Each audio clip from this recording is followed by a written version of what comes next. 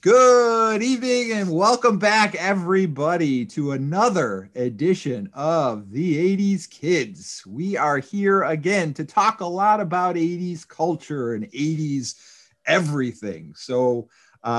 We've got a great show lined up today. We're going to get into that in a minute, but let's do a little bit of introductions. I am Kyle Lintz. I'm one of your co-hosts here, along with Rich Oliver. What's up? Welcome. So we are going to be talking about, as we've done in the past episodes, 80s, all 80s culture. We'll be talking about movies. We talk about video games, toys, TV, sports, news, wrestling. We got it all on this show. This show is the show for your 80s connection. Absolutely. So today we've got a pretty special one. This is a pretty big deal. And this is anybody that was around in the 80s. This is going to be probably one of those that's hitting all the feels. You know, this is like that. We're going to talk about one of the most influential movies of the decade, of even any decade, even to this day, is still one of the most talked about and still one I watch. If it's on TV today, I'll watch it. It's one that you'll stop and just say, when it's on, you're like, I gotta watch. I can't not watch, because it covers so many eras, I think. So if you love, the 50s till where we are now, and it's actually, we're past it, but right. Absolutely. Yeah.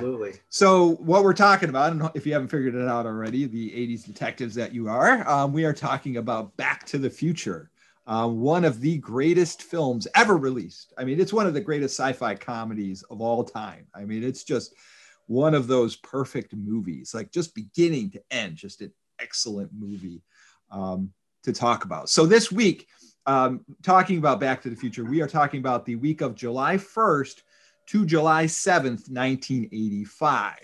Which essentially splits the 80s in half. Yeah, yes, exactly. Yeah, we're right in the middle of the 80s. This is dead nuts.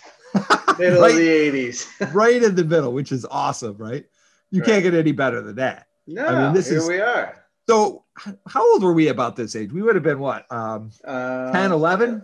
I was going to say, like 11 years old. I was thinking about this last night, sleeping in bed. I'm not good with math, so I had to use my fingers. But I was, I do. But I was thinking that I go, when did this happen? And I'm going to break into a personal story. Oh, go right for it. Off on it before we kick off. And the thing of this movie was, so I had the older brother. Everybody knows the Wit, and this was in the middle of the 80s. Now, we didn't have a video recorder like the VCR, I should say, back then. So downtown Oriskany Falls, the small town we lived in, they had a bar, which also had a video store to the side in it, the Falls Hotel. That's where everybody went to get their videos, rent them. And then at that point, you could rent the suitcase video recorder. Right. Yeah, I remember those. And bring it home with the tape. That was the whole thing. So I had no idea even about this movie, but I just remember coming upstairs. I don't even know if one of my friends was with me, but I remember coming upstairs in my house. Parents were gone, middle of the day. This isn't now. This is whenever it was released on video. Could be the following year. I think it came out on video in 86, if I'm not mistaken. Okay. So I was probably 12 then, but I just remember coming upstairs, and I'm going up into like one of the bedrooms, and there's like, I hear a ruckus, and it's my brother, the Wet, and his boys, the crew. Yeah. And I'm thinking, and I go in there, and they got like the TV set and this thing hooked up to it. And I'm, looking back, I don't even know if that time I thought of it, but looking back, I'm thinking porn. You know what I mean? Why would this be going on? And you know what I mean? But I remember, and this was, I caught probably the last 20 minutes of the movie, but they were watching it on the screen, on the machine. And then Back to the Future, and I was like, "What's going on?" And they're like, "Oh, it's a great movie, Back to," And they were probably 16 or 17 at this time, you know what I mean? But they're all watching it. Yeah. And I'm like, "What do you guys want?" And I only caught the ending of the movie, and I was just like, right. I was just like, what? Speechless. I was like, what is this? You know what I mean? What is this? I didn't even know the premise, but I was just like, what is this? And I don't even know when I watched the entire movie after that. I couldn't even tell you. Mm-hmm. I could have been that day. I could have watched it after they were done. You know, I mean, the only thing I remember was just like, that was my introduction. It was like walking in a room, you know, I could have felt my parents having sex type of thing, but it was just like walking in, it was like, boom. And then watching this movie, and it wrapped you up like that, the action and everything. And I was just like, what the hell just happened there? And saw the ending. And then at some later point, went and watched the whole movie. But that's my initial memory of Back to the Future. Right. So, you know. Yeah. And the cool thing was, I say with me, I did not see this in theaters. I did not get a chance to go. I didn't see it till it came out on VHS, you know, in 86. I think at this time we had done that same thing. We had rented one of those suitcases and watched it, you know, with the VCR that way, because you could rent it for like a week. And it was like $25 or something, or $30. Is that what it was? I don't even. Something like that. It was. So my dad, I remember my dad would go to this video store in Clinton. It was called Video, VIDDYO, Video. And he bought, I think as soon as he started going there, they offered like lifetime memberships, and my dad bought one. Really?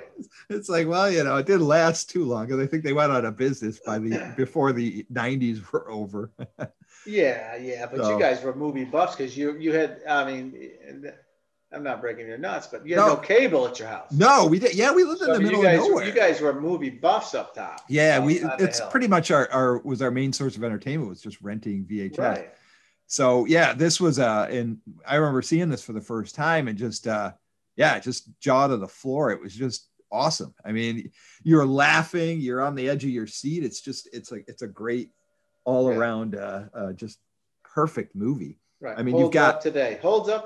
Absolutely. Still to this day, you watch it. It's still, it doesn't feel dated, even though it takes place in 1985. It still feels like they made it yesterday. It's just a great cast. I mean, Michael J. Fox, Christopher Lloyd, Thomas F. Wilson. Right. You can't beat that. Especially Michael J. Fox, mid 80s. I mean, I don't even know, because he was on Family Ties. Yes. How did that work out with this is an interesting fact about this movie, because this movie, he was originally approached to play Marty McFly, but he was already contractually obligated to play Alex Keaton on Family Ties. So he could not do it. They basically said, no dice. He had to say, so they had to find a different actor, and they did. They hired Eric Stoltz. Eric Stoltz, if you don't know who he is, he's been in he's a lot of indie films. A good actor. Oh, great actor, yeah. But I mean, it would not have been the same movie. It wasn't. If you ever see any of the stuff from it, there's a lot of picture stills out. He looked a lot different. He had like a lot crazier hair, like it was sticking up, and he had like a leather jacket and guitar shirt and all this. It like looked like he was a rock star type kid. They shot half the movie with Eric Stoltz. Really? And after a while, the director is just like, this, it's not working. There was just not the chemistry they were hoping for. Bring it up right now. Who's the director? Robert Zemeckis. Zemeckis, okay. Zemeckis, who still directs films today, And they filmed half and shut it down. Filmed half of it and went to the studio and said, look, we got to get Michael J. Fox. That's a budget killer. That's a budget killer. Oh yeah, because they've already spent half their budget at that point, and they had the I mean, they made it up. They made it up. Of course. Oh, but in spades. But I mean, looking back, great decision. Oh, absolutely. But I mean, think about that. You've made half a movie. The studio's already given you all this money. You're going to them saying, look, it sucks. We need to start from the beginning. And in hindsight, I need that money back. Hindsight could have been the last movie he ever made. It could have been.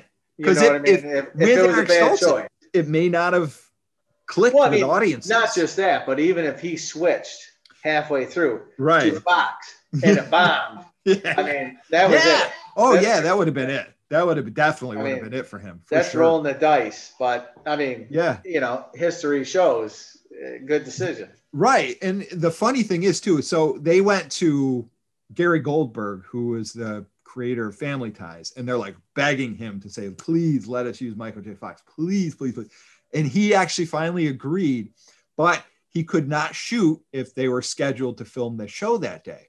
So a lot of the shooting, and this is what Michael J. Fox would do, is he'd go in and shoot like all night with Back to the Future. Then he'd go right over to the studio to Paramount to shoot Family Ties, and then done there, going back to the Future side. Right. He'd be filming, this is back 24. When there was no shooting in Georgia, in Canada back then. It was all Hollywood. It was all LA pretty much. I mean, it was LA and New York. That was pretty much your two options.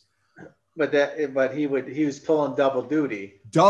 Actually, even almost to a degree, I think he was doing triple, because I think he was also working on Teen Wolf at the same time.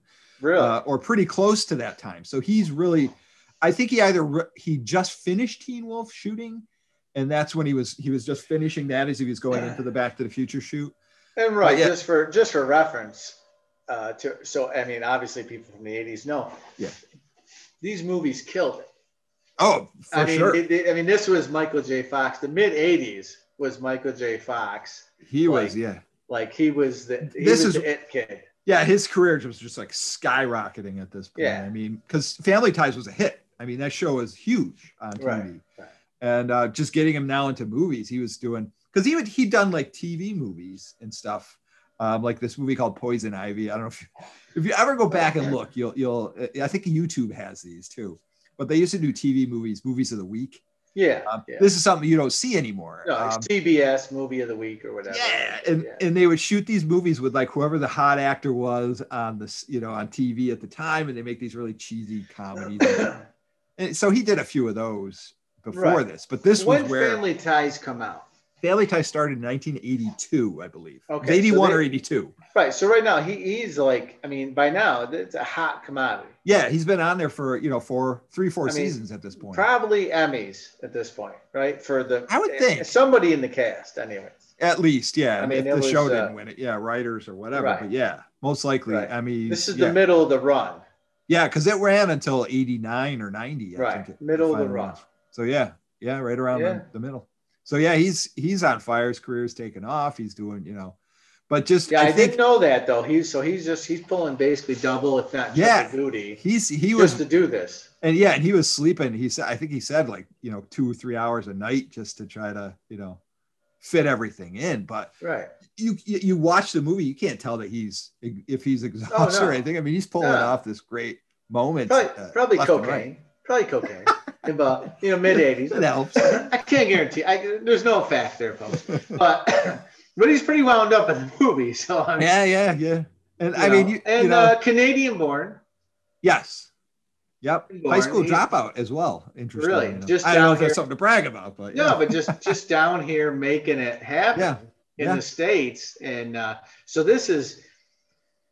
Like I say, this is the time. He's hot and he knows it, so he's doing the movies. Oh yeah, and I think just reading that script, he's probably like, "This is going to be, this is a big one. If I don't do this, I know he wanted to when they offered it to him, but when they wouldn't allow him to do it, he kind of was like, eh." Yeah, when you got Christopher Lloyd in there too, he was established. You know what I mean? Because he had come from Taxi. Which he was on there for I think 4 of the 5 seasons it aired. Right, and essentially the character is almost transferred. You know what I mean? But it's like same character, but one's an idiot, and then one's one's a genius. So interestingly, too, the year before, Christopher Lloyd played a Klingon in Star Trek 3, if you recall that, which is pretty cool. So we will talk about Star Trek 3 in the future too. Cool. But yeah, this was but this movie, so this came out July 3rd. 1984, so Wednesday or 1985 on Wednesday that week.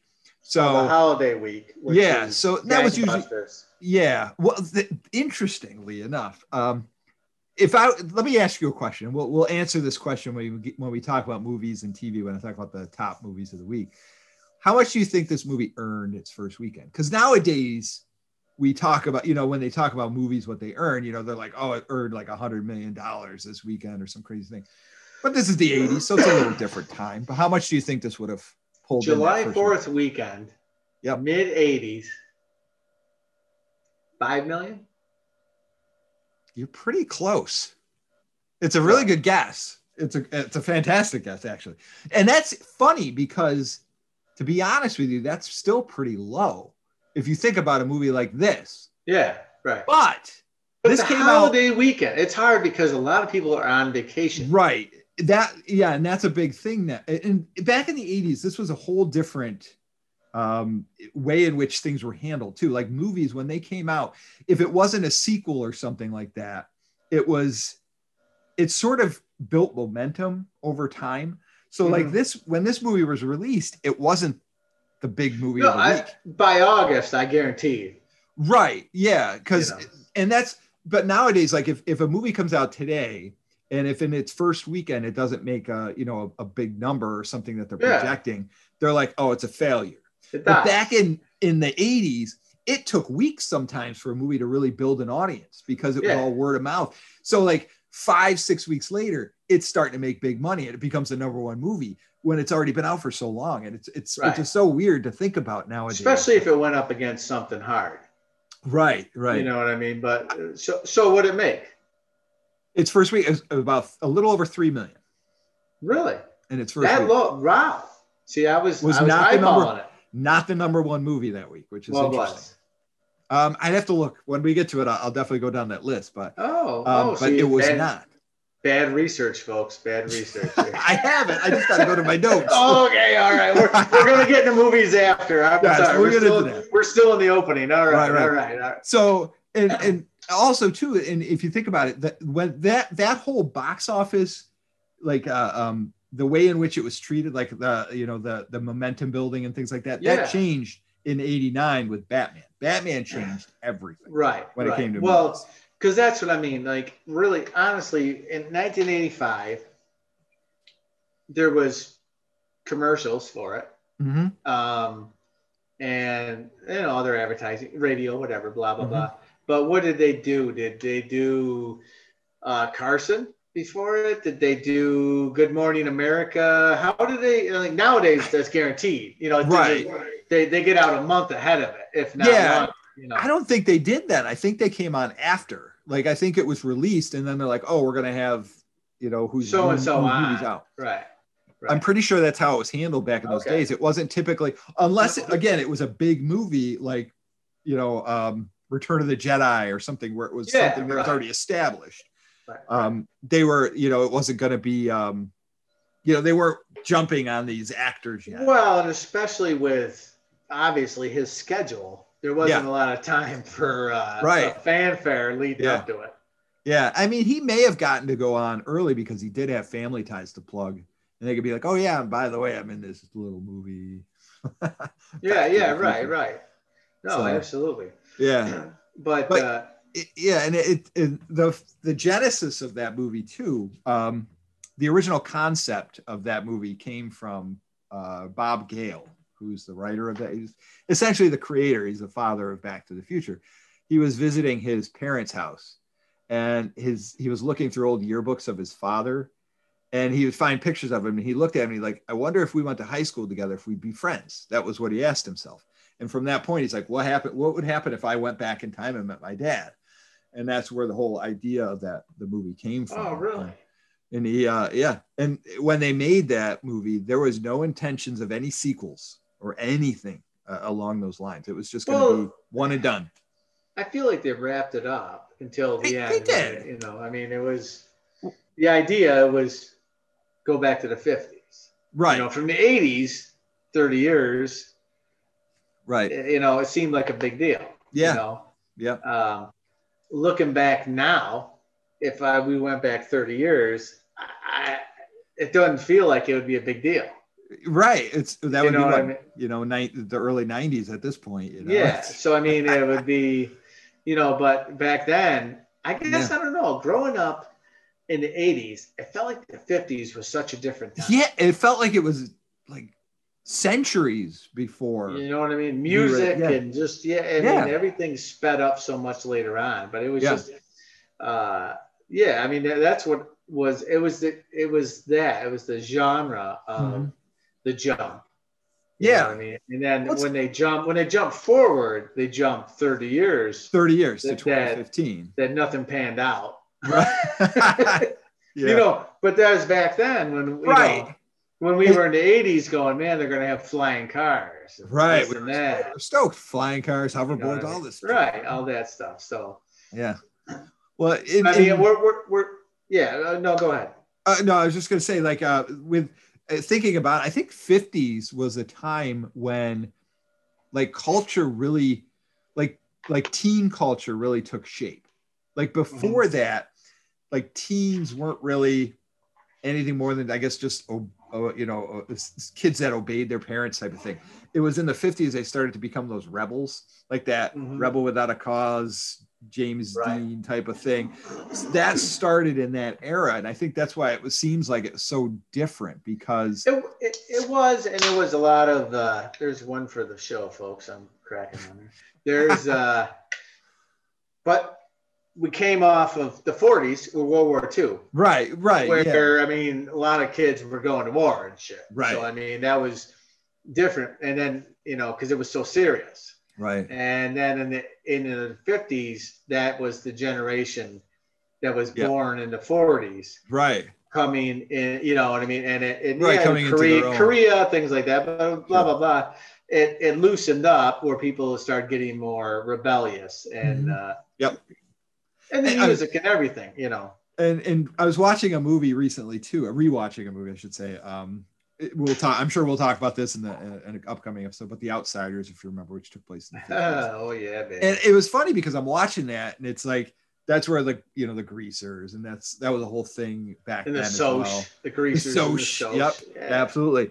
And it's funny because that's that culture of, you know, where they were kind of becoming almost like gangs and things like that, really started in that era more than anything. Not that there weren't any before, but it really became, you know, prevalent in that time, I think, which is pretty cool to think back. It's an interesting aspect of time for them to select, because I think if they had gone back to the 40s, it would have been too bland. But in the 50s, you had so many different versions. Like you had the nerds and you had the greasers and you had the jocks. Well, and they started to see that clicking. And they had to keep it in context of the parents. Right. Absolutely. When were the parents, you know, so you looked at a 30-year jump. Yes. You know it made sense. It made perfect sense. And I mean, how can you not love the character of George McFly? I mean, played by Crispin Glover, who is so odd and but played it so charmingly. And then Leah Thompson is his mother, who is also exactly. And it was beautiful what they did moving forward with the sequels and how they did everything. Biff. It's funny. He does stand-up comedy and stuff. The guy that played Biff. But I mean, that's his most noted thing. But he has actually had a very huge career as a voiceover actor. Really? I watch, like, my kids watch SpongeBob, and I always hear his voice in there, and I'm like, what does he play in SpongeBob? A variety of different characters. He's not a main character. He'll just come in and play like different characters. There's this one character where SpongeBob there was a bully at driving school, and he's like, the guy just says, I like kicking butts, and it's Biff telling that the whole time. Like, I just hear the voice, and I'm like, that's awesome. Oh, I didn't know that. Yeah. But the cool thing too is Back to the Future spawned an animated series in the early 90s. A lot of people aren't familiar with. Did not know that either. Yeah. And Thomas Wilson, who played Biff, did the voice of his character in there. I will, and I actually, those that can't see on the podcast at home, but I'll show you, Rich. This is some of my stuff you can kind of see here if I can get it in view. All I see is the car. You see that there? I see.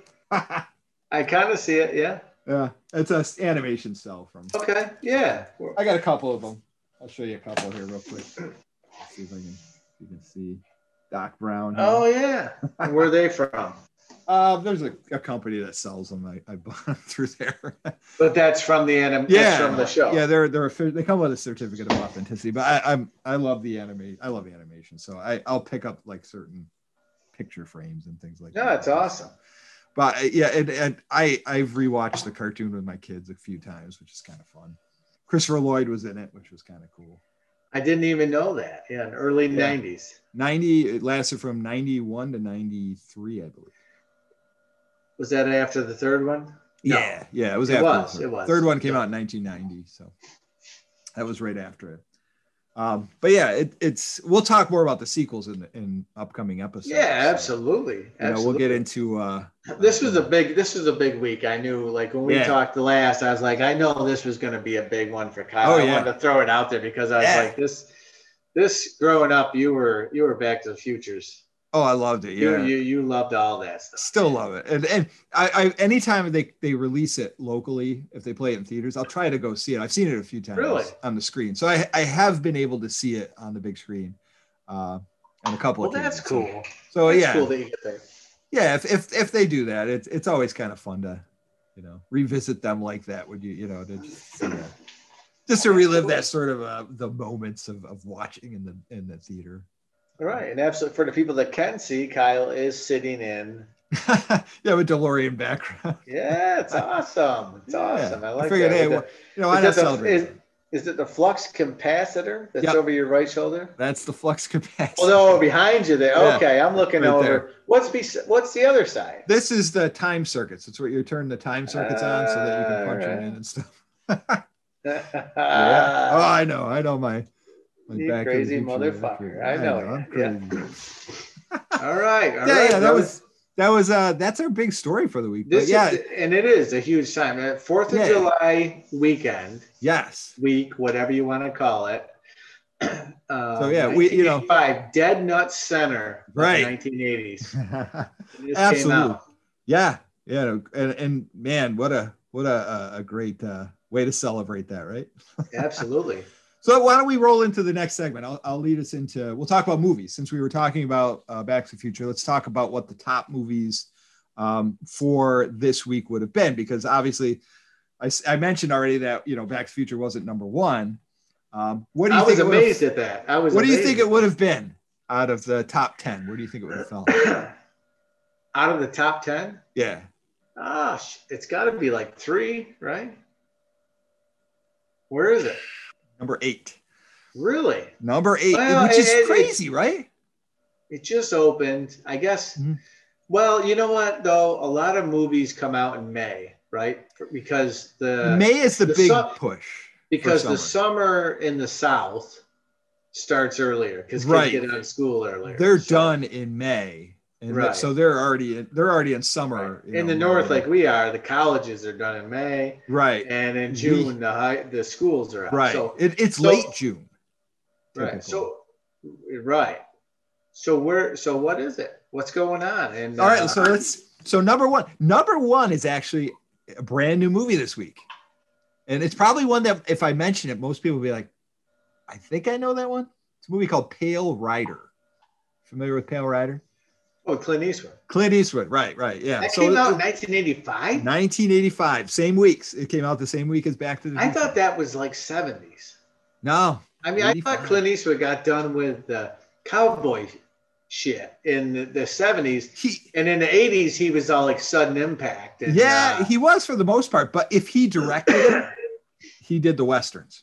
It was always one he directed. So Pale Rider he directed. That makes sense because he's had such a following. So that made sense. Yeah, exactly. He's an established actor. People know who Clint Eastwood is. And now he's returning as a Western. People are like, oh, I got to see this, right? Yeah. So that pulled in for the weekend. It's pretty good numbers. 14.5 million that weekend, which is pretty good. Pretty good, yeah. For itself. Number 2 is the movie Cocoon. Oh, okay. Which was number 1 the week before. Really? Yeah. So it's up down. It made 12 million that week and directed by Ron Howard. I'm sure we'll talk about that one in the upcoming episodes. Never seen it. Never seen it? Yeah. It's been a while since I've seen it. I've only seen the shots of the old people jumping in the pool and that shit, but never. I don't know. Here's something to blow your mind. I saw this in a meme on Facebook, right? So Cocoon, Wilford Brimley, right? He was in Cocoon. He was 51 the year he made Cocoon. Okay. Now picture his face, right? Right. And like now actors like Paul Rudd, who plays Ant-Man, is 51. Yeah. Right. You think about the difference. Right. Well, it was harder living back then. Well, yeah. We came from a much harder time back then. Yeah, I mean, it wasn't too much after that. He got the diabetes. And he had to get on those commercials. You know what I mean? Wilford Brimley. Oh yeah, gotta pitch the diabetes. Yeah. All right. So yeah, 12 million for Cocoon. Number 3, pretty cool movie. Rambo: First Blood Part 2. Oh, saw it in the theater. Yeah. Johnny Williams. Oh yeah. Yep. That was it's a great. I just watched it again not long ago. It's a great action movie. Pulling the leeches off him. You know what I mean? Oh yeah, yeah. In the pig pit or whatever the hell that way. Yeah. Oh yeah. You know, I saw that before I saw 1. I didn't really even watch 1. I didn't even understand 1, but I saw 2, and I was just like, all right, well, this is Rambo, and this is how it is. And then later on, I saw 1, and I was like, 1's not that great compared to 2. Yeah. The way I felt. Well, now we'll get into it, I'm sure, in the future, but Rambo: First Blood, the first movie, was based off of a novel. So they just made a movie of a book. Oh, really? Then Stallone just took the character and just ran with it. I mean, obviously, for decades at this point. He just made the last one a couple years ago. I just, you're a kid, you can take a bow and blow shit up. It's awesome. You know what I mean? Oh yeah. I think I have a better appreciation for it now when I'm older when I watch it, just because, I mean, just as an action movie itself, it's just fun to watch. I think what was at the end when I'm gonna grab my mic. It might make a sound, but it was like when he's like, yes. I don't remember the guy, but he's like, Johnson, I'm coming for you. Yes. Boom! When he bangs it down on the table. Great moment. Yeah. Awesome movie. I'm in a Vietnamese concentration camp, but I'm gonna grab their 1940s microphone and talk to you on it. You know what I mean? As they still have our people in their huts and their I mean, but I mean, as a kid, you couldn't beat it. Yeah, this movie came out 7 weeks before, so it's been on the aired as number 3. 7 weeks. Saw that in the theater, baby. It made almost $11 million that weekend. Pretty good, Wow. What do we got on number 4? Number 4, brand new movie this week. Another movie that beats out Back to the Future, with just shy of 10, just over 10 million. This one, so pretty close to what Rambo made. St. Elmo's Fire. Well, there you go. Yeah. Again, Brat Pack was selling this one. You had all the stars from Breakfast Club and 16 Candles, whatever, all those movies that have been hits for the last couple of years. So it makes sense, right? You've got, I mean, it's a good movie. It's a good movie. It's been a while since I've seen it, but yeah, I remember it being a big deal. I hear that song on the radio today. Oh yeah.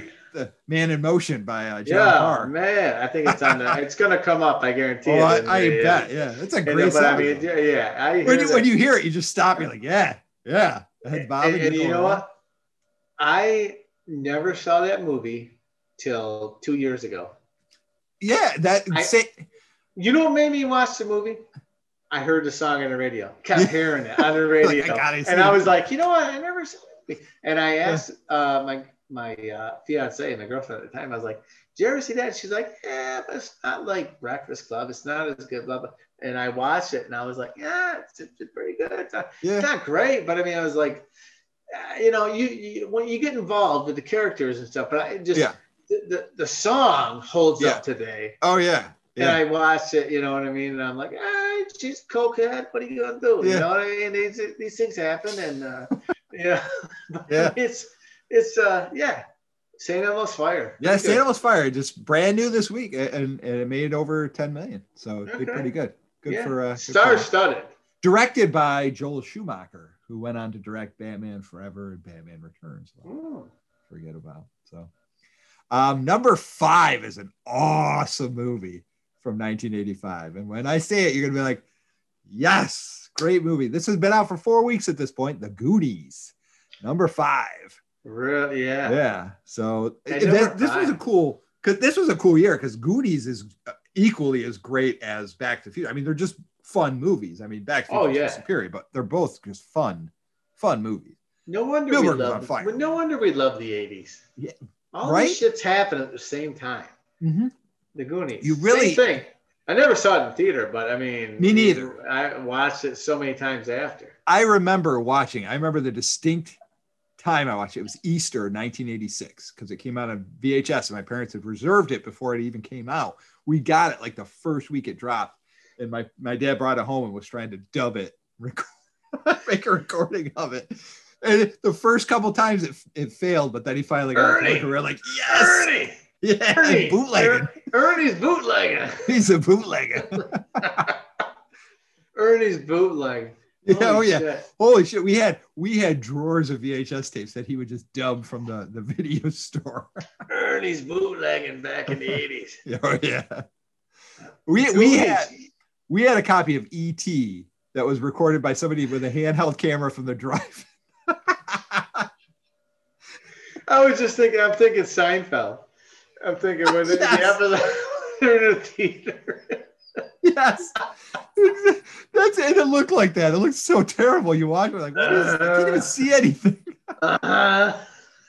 Yes. Oh, that's exactly right. That's too good. Oh man, yeah. Ernie bootleg. Bootlegging like crazy. Goonies. Never remade. No sequel. And they talked about a sequel for so long. Don't remake it. I don't think it's ever going to. Don't remake it. Leave it as is. It's just a great adventure. Right. You fucked up Ghostbusters. Don't remake. I don't even think a sequel with the original actors would be worth it either. I don't think I'd want. No, if you're going to do it, you would have done it 2 or 3 years later. I mean, you can't absolutely. do it now. I mean, though there was an official Goonies 2, but it was a Nintendo game that was released. Like around 1989 or something like that. No, but I'm saying movie-wise. Right.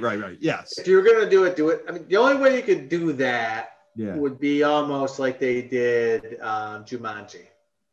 Right.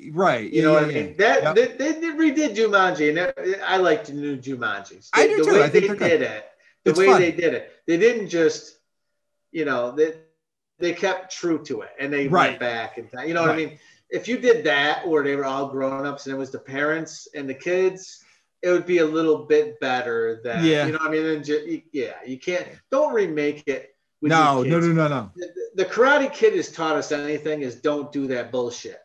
Okay? I mean, they had to come out with Cobra Kai to clear that shit up. That fixed everything. Yeah, they had to do that just to swipe that motherfucker. Yeah, like let's wipe out that Will Smith's kid one. Yeah, get that out of here. Yeah, you can't do that. That was terrible. I don't care. You get Jackie Chan. I lost a little respect. Yeah, I didn't see the fucking thing. But, I saw it. It was. My takeaway, just not to get off on a too big of a rant, but this kid was like 10 years old, the Karate Kid, that one. And Daniel LaRusso was like 16, Well, it's because it's Will Smith's kid. Yeah, and he meets this girl. I'm like, he's freaking 10 or something. I'm like, I'm supposed to believe this kid's falling in love with this girl and this is everything to him. But because it's Will Smith's kid. They're like, let's get him in movies. Let's do this. Put Jackie Chan with him. It'll be a hit. Guess what? No, it sucked. I didn't even see it, and I can tell you it sucked. It sucked. I agree with you 100% on that one. All right. Yeah, Goonies. Where are we? So Goonies, great movie. Richard Donner, awesome movie. He directed that. He also directed Lethal Weapons. We'll talk about those endlessly. Absolutely. Spielberg produced the Goonies. He also produced Back to the Future. So he had a couple of whammies this summer. A little cash in his pocket. Oh, absolutely. Number 6 is a classic. Hopefully we'll get to talk about this one a little more in detail in the future. This is Fletch, starring Chevy Chase, if you remember Fletch. Wonderful movie. I watch it quite a bit. I still love it to this day. Funny. A little bit of blackface in there. Oh yeah. A little bit of blackface. Won't hold up today. Watch the sequel. Watch the sequel. There's some moments in there that are like, right. Won't hold up today. That was Chevy Chase. Like, man, he was like at the top because he was Caddyshack, Vacation, Fletch. I mean, he was just so funny. Right.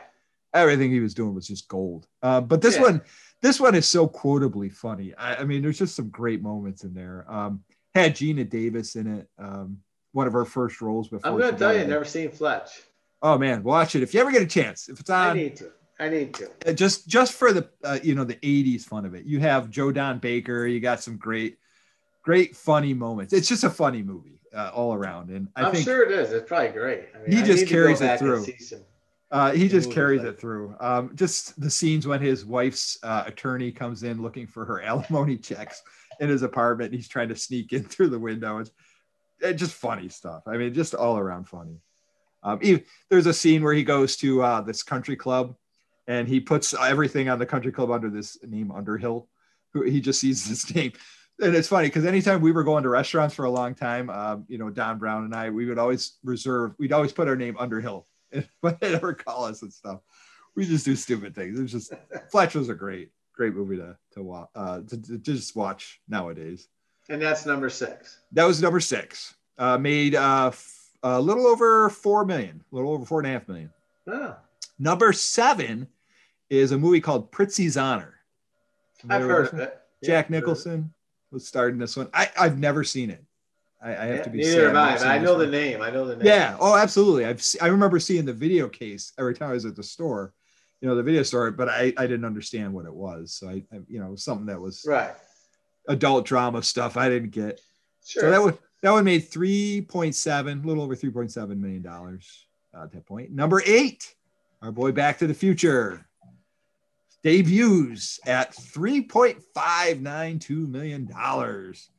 So it's a low number, you think, for a movie that became so iconic. What do you think that was, Michael J. Fox's take? 3.5? Probably. I mean, you think that was his salary for that back then? I wouldn't be surprised. In the 80s, what was that back then? What was the... I mean, it wasn't until the 90s when, in the 90s, Jim Carrey was like $10 million man, right? That changed with the movie in 90. I think it was 94 when he made Cable Guy. Cable Guy is where he got the $20 million. That's where it started. Right. So 80s, we're probably talking $1 million a piece. Yeah, probably $1 million, $2 million, depending on your star. Yeah, I mean, quality. Up front and then residuals. Yeah, if you were, you know what I mean? Like Back to the Future, they're still making money off. Oh, absolutely, without a doubt. It still generates, because if they're making merchandise for it, that merchandise makes money.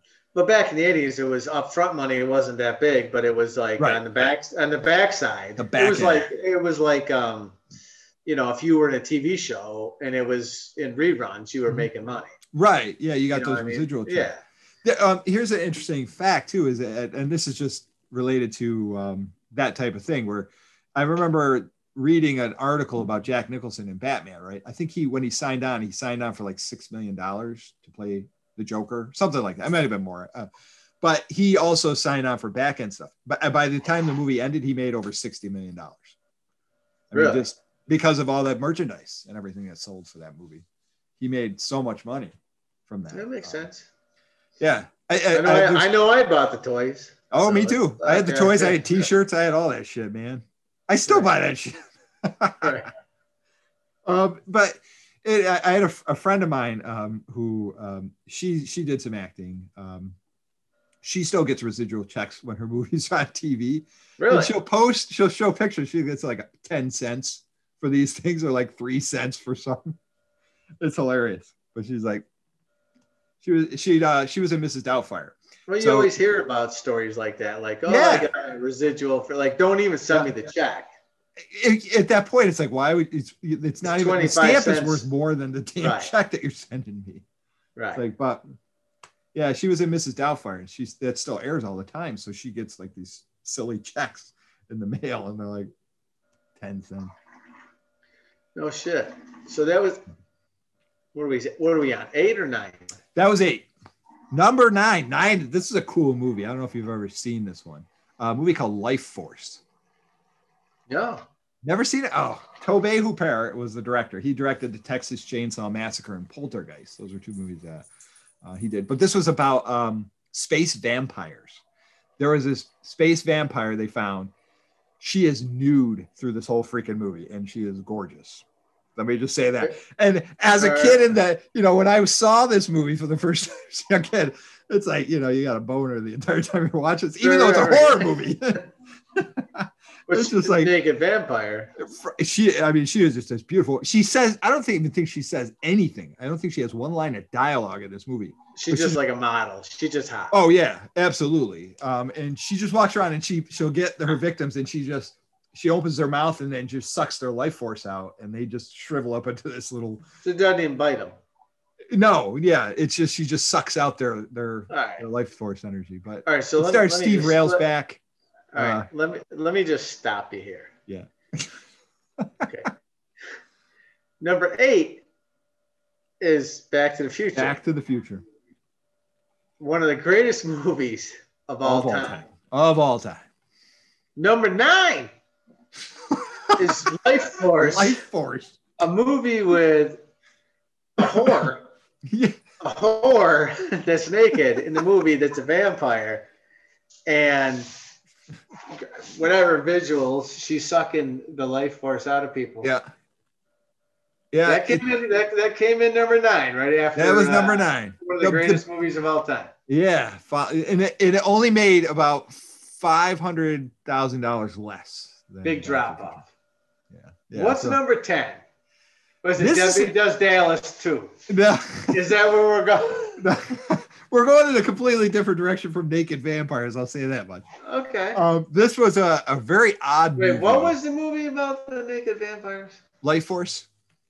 Life Force. Correct. Also starred Patrick Stewart. That was one of the I'm Googling that shit after we're done here. Watch it. But okay. Number 10. Go ahead. Number 10. Crazy, weird movie. A sequel from a movie that debuted in 1939. This was Return to Oz. It was number 10. Very unusual movie. Starred Fairuza Balk, who went on to be in the movie The Waterboy with Adam Sandler and The Craft. Return to Oz, is it based on The Wizard of Oz? Yes, it's the sequel to The Wizard of Oz. So it's Dorothy returning to Oz. Did they do that shit with, what was the one they did in the 2000s? With, that was Oz the Great and Powerful. Was that a prequel? That was a prequel. Yes. Okay. So this was a sequel, and they're both Disney. This is a Disney movie. Really? Yep. Walter Murch directed it. Walter Murch was he did work with George Lucas. So George Lucas actually helped him get this movie made. You watch it? Yes, I've actually seen it a few times. Was it good? It's really weird. And it's terrifying if you're a really young kid watching it, because there's like these characters in it that are actually that chase Dorothy that are absolutely frightening for a kid. Yes, played by Fairuza Balk. But she go back to Oz? She goes back to Oz. Yes, they call another tornado. The Scarecrow who would become like the King of Oz. No, she didn't do it through a tornado. I'm trying to remember. It was through a crap. I have to remember this one, but it's through I think she takes like a potion or something like that, and she's transported back. There's a way that they just do it very simply, that they bring her back to Oz. But the Scarecrow, something happened to him, and she has to go help him. This queen has returned, and she's starting to take over Oz. Trying to be a money grab. Shit don't hold up. It didn't make. When was The Wizard of Oz? 1939. 1939. Yeah. So this was. You're talking. Sometimes you just gotta let shit go. Just let it go. Yeah, this is 46 years later. Right, just let it go. Yeah. That was number 10. That was number 10. We'll go a couple more. Number 11, A View to a Kill, which was a James Bond. That's classic. Actioner. Great one. Yeah. Classic. This was actually the last one with Roger Moore. So this was sort of his swan song. That was before Timothy Dalton? Right before Timothy Dalton. Timothy Dalton came a couple years later in Living Daylights, but yeah. But yeah, at this point, Roger Moore, he'd been playing it since 72 or 3. I know. I'm always a Connery. Connery, yeah. Always Connery classics.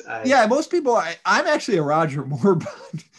Really? It's a weird thing, and I think it's because as a kid, that was the Bond that was always on the movies. I remember the magazines in the store, the comic book adaptations were always of Roger Moore stuff, and I think that's where I more associate with that Bond. Don't get me wrong, I'm not disparaging Connery. His is great stuff. Connery. I even like Dalton.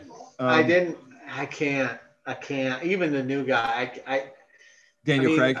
Are they going to make a woman Bond next? Is that what they're doing? I don't know. I'm just saying. I mean, that's what Doctor Who did, right? So I mean, that's where we're going with that. So yeah, probably. I was a Connery guy. Classics. I did like the new guy because they went back and did that first ever. The Casino Royale. That was the first book or whatever. That was right? the first book, which had been made into a movie back in the 60s starring Peter Sellers as James Bond, which was kind of really. Yeah. Well, that just ruined my made more of a comedy. It was like more of a comedy than all right. Well, then you ruined my fucking life right now. Thank you. Yeah. They fixed it. No, but I mean, I guess it's the time we grew up in. I mean, I couldn't even handle Dalton. I couldn't handle Pierce. Who the hell was the other guy? Pierce Brosnan. Yeah. Come on, man. Pierce Brosnan. GoldenEye is great, but they slowly go downhill after that one. But I actually, honestly, Dalton, I liked both of the Dalton movies. He only did 2, but I liked them both. You're a better man than I am. They get a bum rap. I like Bond movies. You know, I like Bond movies, but I just liked. I don't know, man. Connery's a suave guy. He had that Genevieve. Yeah, he was just really good. What when did he come back? Okay, so Connery did it. Yeah. Then Roger Moore did it. And didn't Connery come back for one? There's a whole thing. Connery did like 4, and then he stopped. Then George Lazenby came in for 1 on Her Majesty's Secret Service. Then Connery came back again for Diamonds Are Forever, I believe. And then that's when Roger Moore took over. Then in 1982 or 83, Connery came back again for a James Bond adventure, even though it wasn't in the official canon of James Bond. So that was for, which we'll probably talk about in the future. And that's Never Say Never Again, which was directed by Irving Kershner, who directed The Empire Strikes Back and also starred Kim Basinger.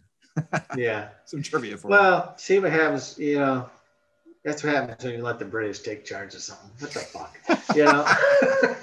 Anyways, where are we? We're number 12. Here's a classic you might remember. Brewster's Million.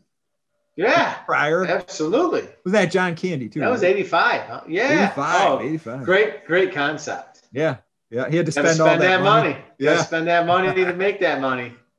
Man, Richard Pryor was great back in those 80s movies. Oh yeah. He was awesome. He's definitely missed. Last on the list, we'll go with number 13. This is actually a movie that's been out for at this point, let me see. It has been out for 31 weeks. Beverly Hills Cop. Still in the top 13. Really? The original in December. One. Yes. Released in December of 1984 is still in July on the top 15 here. So. Well, yeah. I mean, pretty impressive. Can't beat Eddie. Can't beat Eddie. You could, but in 1980s, no one could. That guy was untouchable. But yeah, that's a list. Awesome. We'll stop there. Number 13. I think it's a good rounded list. But it's so fascinating though that you look at that now and you say, "Wow, Back to the Future." Number 8 only made $3.5 million. That's it. Right. But becomes this huge. Number 9, Crazy Horror Vampire. Right? Space vampires. Every other movie I could relate to. You know what I mean? Even if I didn't watch it, I know about it. This one. What was it called? Life Force. I got to write that shit down. Yeah, right. I actually really liked them. It's not. This is not a great movie. This is the most press, even though nobody watches us. But this is the most press that Life Force has ever got. In decades, for sure. Right. We're gonna go to a Comic-Con. We're gonna have a booth, and hopefully Life Force people are right next to us. I swear to God. We're gonna Steve Railsback's there. Everybody's there. 80s kids and Life Force is right next to them. And how uncomfortable is this? I'll be like, well, you did boost our sales a bit, right? Right. It's the only reason we can afford the booth. Reason we can afford the booth. Thanks, 80s kids. Oh, shit. All right, where are we going now, pal? All right. We'll move into let's move into video games. Let's see what's going on in the world of video games. All right, well, you caught me a little off guard there. Sorry. Yeah. I've been yammering on for so long. No, awesome. Yeah, take a drink, pal. Take a drink. It's gonna be quick too. Yeah. I got like I say, arcade games in July. Namco released Barraduke, Alien Sector in the U.S. Yeah, I mean, like I say, it's very brief this week with video games. Barraduke. I mean, we went through 83 and 84 where everything went in the shitter for video games. Yeah. July, named Sega released Hang On by Oh Yu yeah. Suzuka and AM2 in the first of Sega's Super Scalar games. Yeah, I remember Hang On. That's the one with the motorcycle where you kind of lean in while you're playing the game. Yes. That's a cool game. Yeah, its motorbike cabinet is controlled by the body using a attack and trend on motion control hydraulic That was cabinets in cool. arcades 2 decades before motion controls became popular in video game consoles. So yeah, nice. Yep, you remember that one? Yeah, that one I do remember. That was a cool game. I remember playing that because you could actually sit on a bike, and you were like, "Oh, this is so cool." Right, and that's obviously, folks. This is back when arcades were popular. So I mean, yeah. It was bigger to release a game in the arcade than it was at home right now. For the most part. Yeah. Arcade and see, Sega released the Sega Space Harrier arcade hardware, also known as Sega Hang On. Yeah. Same thing. That's what we're talking about. Was that idea? And Namco begins development on Namco System 21 around this time, as the first arcade board dedicated to 3D polygon graphics. So, which one is that? Which game? It was Namco. Just Namco. Okay, they're just developing there. Okay. They begin development on a Namco System 21. Okay, Namco was. They were. When it came to arcades, that was like the name of arcades. Right, and that's where they were pushing all the money back in the mid '80s. Yeah. Still stock market good. Everybody's got money in the mid '80s. They're just pushing it to wherever it's going to go. Computer, July 23rd. Commodore released the Amiga 1000 personal computer. The Amiga, yeah. The first Amiga family. The Amiga lasted till the end, probably till the early 90s, and they sort of kind of faded out. But they were. I remember seeing commercials on TV where they actually did like 3D animation with Amigas. This was like '89 or something like that. You're like, wow, look at how cool that looks. So, yeah. Well, and that's it's one of those. Looking back, it's a flash in the pan. Right. Yeah. Yeah. You know what I mean? But back then, 4 years is a big time. Made a lot of money.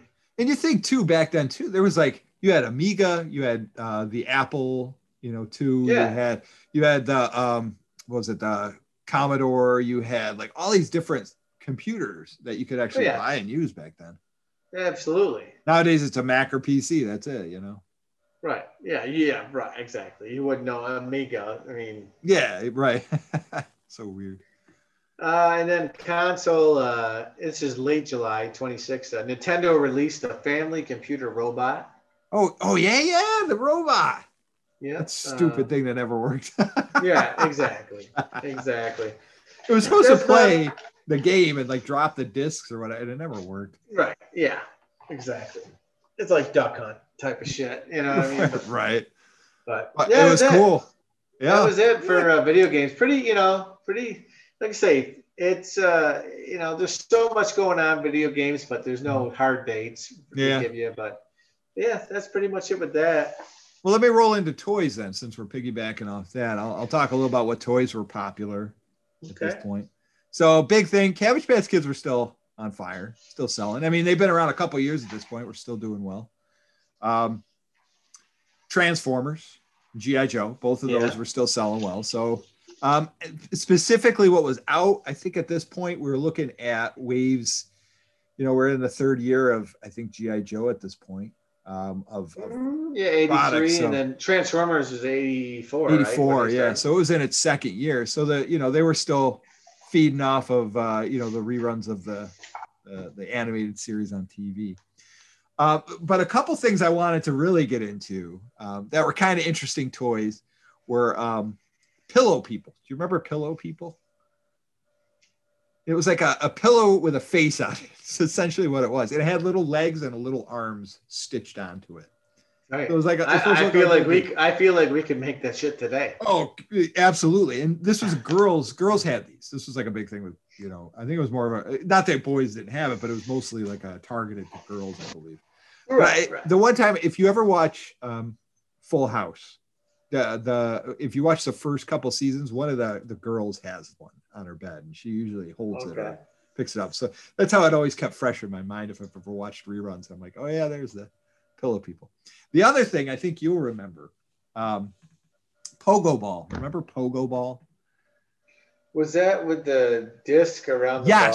Yeah, it had like the ball on the top and the bottom there, and you had the disc around it. You put your feet on it, and you squeezed it against the top ball. Yeah, I'm gonna go a personal story for a second here, Andy. In the mid 80s, when everybody was into skateboarding, and I could not do it very well. I was horrible. But I would get the skateboarding magazines, and I thought to myself, Thrasher, I'm going to become the best at pogo ball there can be. I had a pogo ball. I took that son of a bitch in my basement.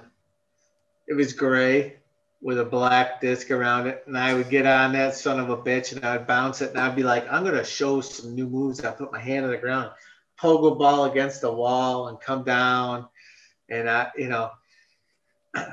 well, obviously it went nowhere. And all it did was tear the shit out of the insides of my feet. The skin came off the insides of my feet from holding onto that goddamn ball. Yeah. Yep. Pogo ball. I remember that thinking, I'm going to become famous pogo balling. There you go. You know what? That son of a bitch was around for a year. I'm glad you brought it up. It brought it right back in my brain. I remember you having one. You were one of the few people I remember that actually had one. I didn't have one because my parents wouldn't get us anything like that. Yeah. You remember like, well, there's that idiot. I thought that was awesome that you had it because I remember going to your house and trying it out, thinking I could do it. I don't think I could move very far with it. I always had the problem. My feet would slip behind and the disc would point down. It would always hit against the pavement. It'd be like click, click as I'm hopping. You couldn't get anywhere that way. Well, you weren't a professional pogo baller like I was. I could not, get in any of the magazines or anything. Right. I could, that's the thing is, I always thought like, let me do something that's going to make me cool. And yet, no, it's like when you like later on in life, when you see these people on pogo sticks doing tricks and shit like that, or one of these odd things that's just not in the norm, but people are really cool at it. Yep. And I'm thinking, yeah, that's me. Pogo ball. Didn't go anywhere, but tried to be cool. Yeah. We also had Care Bears were still pretty popular. They had come out this year. Another big one that was released this year was Teddy Ruxpin. I think we talked about it before, but Teddy Ruxpin. 85. He was introduced by World of Wonder. That was earlier. No, 85. World of Wonder. That's when the technology caught up to that. Yeah, that was a hot toy that year. I think it came out that summer. It was you had to put the cassette in the back, right? Yep. And then his mouth would move to the cassette audio. Did he do this too? I don't think so. I think just the mouth and eyes. I think his eyes blinked and his mouth moved. So he wasn't even caught up to the whole. Yeah, he wasn't fully animatronic. Now, here's a funny little thing. I actually have something similar to this still from the 80s. I have the Sesame Street ones. We have it's a Big Bird one. You put a cassette in him and he tells the story, right? He plugs into a Cookie Monster and an Oscar the Grouch and they interact with him, which is pretty cool. I don't think they came out for a couple years. These are my wife got these, so she's had these, and we still have them showcased in the kids' rooms, so they're pretty cool. But back then that was just the coolest technology. It was just they were from the 80s. Yeah, they came out probably about 87, maybe 86, 87, probably. But they'd all plug into each other, and then... it was just like an audio cable, one of those audio jacks that just plugged in and would allow them to sort of interact with each other. So it was just I remember the commercials for Teddy Ruxpin. Oh, yeah. Teddy Ruxpin. Yeah. Let me tell you a story. And he'd be like, then they made Grubby to go with him, the worm character. And he would interact with him. Yeah, and that basically led to the Chucky movies. Yeah, pretty much. Basically from that, right. It was that concept along with My Buddy, which we haven't gotten into My Buddy yet. We will get into My Buddy. Okay, that comes later on. Yeah. Okay. The other thing that was big this year was actually the skateboard because of Back to the Future. It actually reinvigorated the interest in skateboarding. Yeah, I remember to the mass public. Everybody got the big fat boards. Yep. Do you remember what brand that he rode in Back to the Future was? The brand of the skateboard. The brand of the skateboard. I think they're still in business today. Valtira was the name of that skateboard. The only reason I really know that isn't because of the movie watching. My sister had it. She actually had that board. Yeah, I always remember back then. It was like right after that was when everybody got into like the Tony Hawk and the Bones Brigade, like the real skateboards, and right? That was like the whole.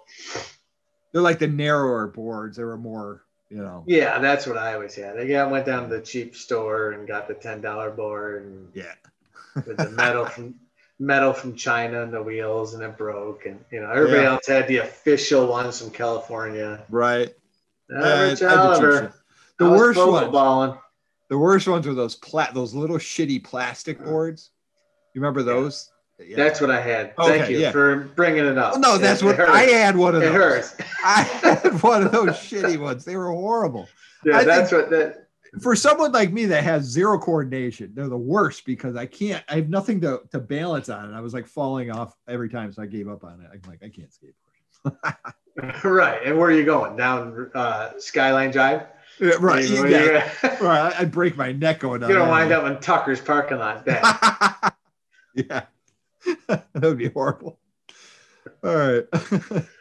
Let's move in. What about news? Let's go to news. I'm glad you brought it up because there ain't shit for news. Thanks a lot for bringing it up. Yeah. Bad week for news. Nothing. That's all right. And folks, if you want to bring it up and you want to text us or something later on, let us know that there was news this week. Nothing. There's news, but I mean, there's news, but nothing. We're not going to tackle the stories that are just like, some nut with a gun went and robbed a bank somewhere. I mean, that's not big enough. We want something that's going to be more global or national, at least. Right. So news, no, we're no All news. Right. How about sports? Anything in the world of sports? No sports. Thanks for bringing that up again. Oh, that's right, because it's a 4th of July weekend. Shitty. Not thinking. There wouldn't be any games going on. I was looking through, and I didn't delve too deep. I'm sure. I don't even know. I'm pretty sure the Major League Baseball usually has their All-Star game around this time. At least now. I don't know. Back in the 80s. I don't remember either. Should have dug deeper. Didn't. If it wasn't, if it's not on the surface, nothing stood out. Nothing stood out. And if middle it's of summer too, if there's no Olympics in the middle of summer, there's really nothing going on. Yeah, it was always pretty quiet. There was other than baseball. Right. Yeah, and that was pretty much it. And this was 4th of July weekend, so there probably wasn't anything major happening at all. Anything in the world of wrestling, or was wrestling pretty quiet? Yeah, no, wrestling was actually popping this time of year. Yeah, so with the NWA, what they had now was the Great American Bash. Oh, and that was the very first one they had in 1985, and it was July 6th. Okay, so this was like one of the first pay-per-views they did for back then. This is NWA, right? You said it's just NWA, not the WWF. Yep, right. WWF. I'll jump to that because they had something else going on. But yeah, the Great American Bash. Dusty Rhodes came up with it. Okay.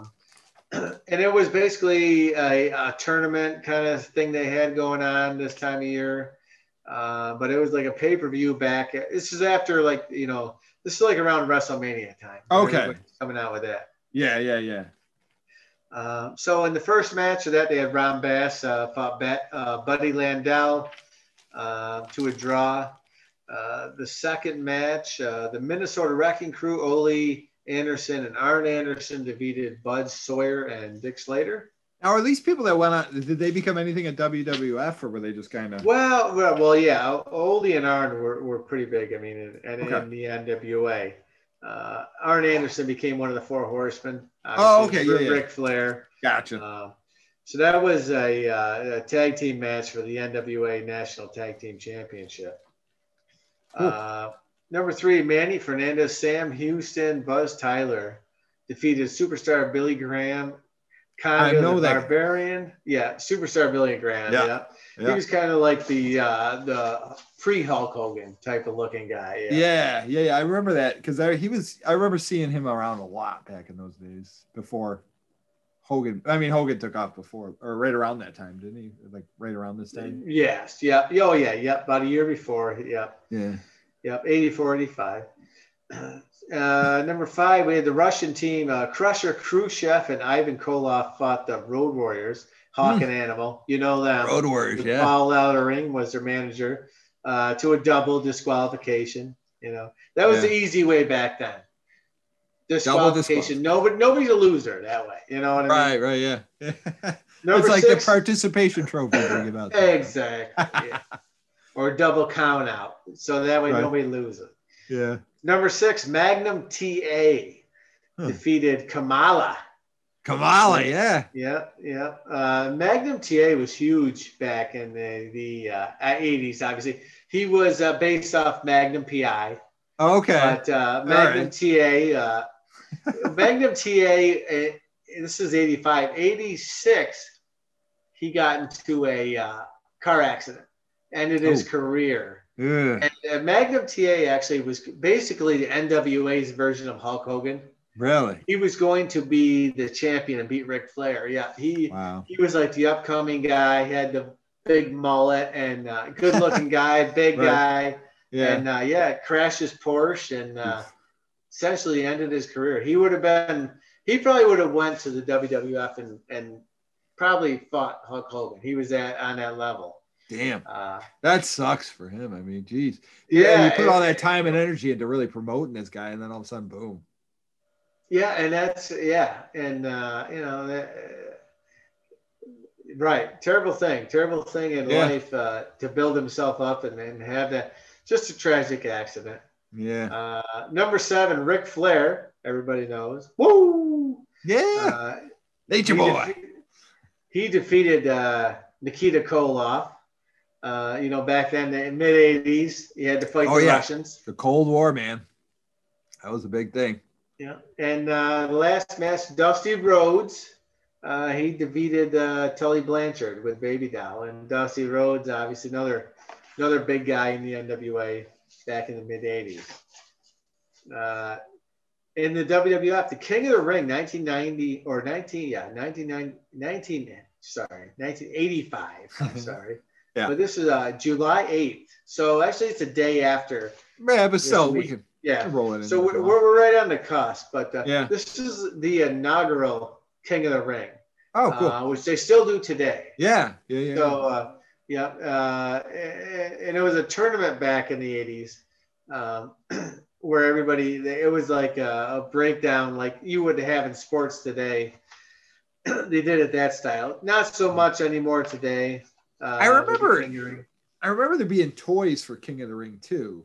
Like it was a cheap line of wrestling figures, but I do remember them for that. Probably late 80s, early 90s. Right. And that was, in the back then in the 80s, this is back when wrestling was still, they call it kayfabe, where it's supposed to be real. Right. You know what I mean? So it wasn't coming out as entertainment. It was supposed to be matches and, the bad guys didn't hang out with the good guys and all that. So. Yeah. But with the tournament, basically first match, Jim Brunzell, one of the Killer Bees, he defeated the Spoiler, some guy that obviously the earlier matches. Les Thornton defeated Steve Lombardi. Paul Orndorff and Bob Orton wrestled to a double disqualification. Pedro Morales defeated Johnny V. Tito Santana, I don't know if you know that name. Yep. Yeah. He defeated Terry Funk. Terry Funk's still a big name. Don Morocco defeated the Junkyard Dog. Junkyard Dog. Oh, yeah. Yeah. Ricky Steamboat. Yeah. Greg Valentine. Don Morocco. Then they went to the next round because that was the first round. And so that's how they did it back then to make it seem like a real tournament, So Don Morocco defeated Les Thornton. Jim Brunzell defeated Tito Santana. The Iron Sheik. Did Ricky Steamboat. And then Don Morocco defeated Pedro Morales. The Iron Sheik defeated Jim Brunzell. Don Morocco defeated the Iron Sheik. Yeah, well, that was another thing too. The Ayatollah was. That was the final match. Don Morocco was the king of the ring. And then the championship match, which had nothing to do with the tournament, but they had to sell tickets. Mm-hmm. Hulk Hogan defeated Nikolai Volkov. So they had to have a match in there in the end. So yeah. You got to sell those tickets, right? But that's midsummer. Yeah, it's midsummer wrestling. Both companies, both having some sort of tournament to, sell tickets. Yep. It's the heyday of wrestling right there. It certainly was, man. Okay, we got 2 segments left to cover. We've got music. We got Spinner Rack. Which would you like to head at first? Why don't you go to Spinner Rack? All right, let's do. Yeah. All right, you got it. Let's hit the Spinner Rack. See what comics are coming out this week. So remember, we had this discussion last time. I have to go back like 3 months from the date on the comic because they had that weird thing where they put a date on there that says it's July, but it's really coming out, 3 months before, whatever. So these would have been the ones that would say on there, October from 80. Anybody that didn't see our last show, I did feel like I was a comic fan, and that educated me as to how it's just weird. Came out. Well, we like I said, I went through like 3 or 4 episodes, and I'm talking about Christmas comics in March, and I'm like, wait a minute, this is weird. So I'm like looking back, I'm like, all right, I got to go backwards now. It's like weird, but yeah. So what are we rolling into now? All right, so let's start off with the top list, issue number 572 of Action Comics, Superman in Action Comics. This is the All Actions, All Complete. The Avalanche of Superman Masqueraders is in this one. So it's you've got the World of the Superman Masqueraders. You've got that, which is penciled by Wayne Boring, which is a weird name, but and inked by Dave Hunt. You have also there's a couple different tales in there. So a lot of different artists and inkers. Howard Bender penciled in here. Bob Oxner, Greg Boldman wrote it, and Mark Waid did his first pro story here. Mark Waid, who went on to write Kingdom Come, which is a really huge comic series back then. That was a mini series, right? Yeah, really cool. And Alex Ross did the artwork for it. It's one of those great ones if you get a chance to read it. Next up is Alien Legion number 10. Oh, I love the Alien Legion. Yeah.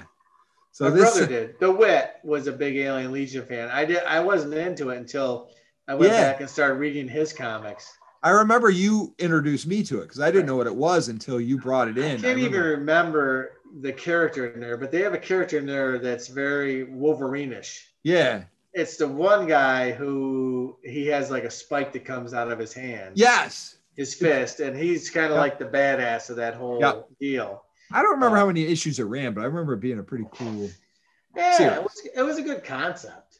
Yeah. This was called Desperate Measures. Who was that, DC? This was Marvel. It was, I think, under their Epic Comics. Okay, I was gonna say, I looked at it like a independent. Yeah. Well, that was kind of like Marvel's Epic was their like sort of their dark horse competition type of thing, I guess.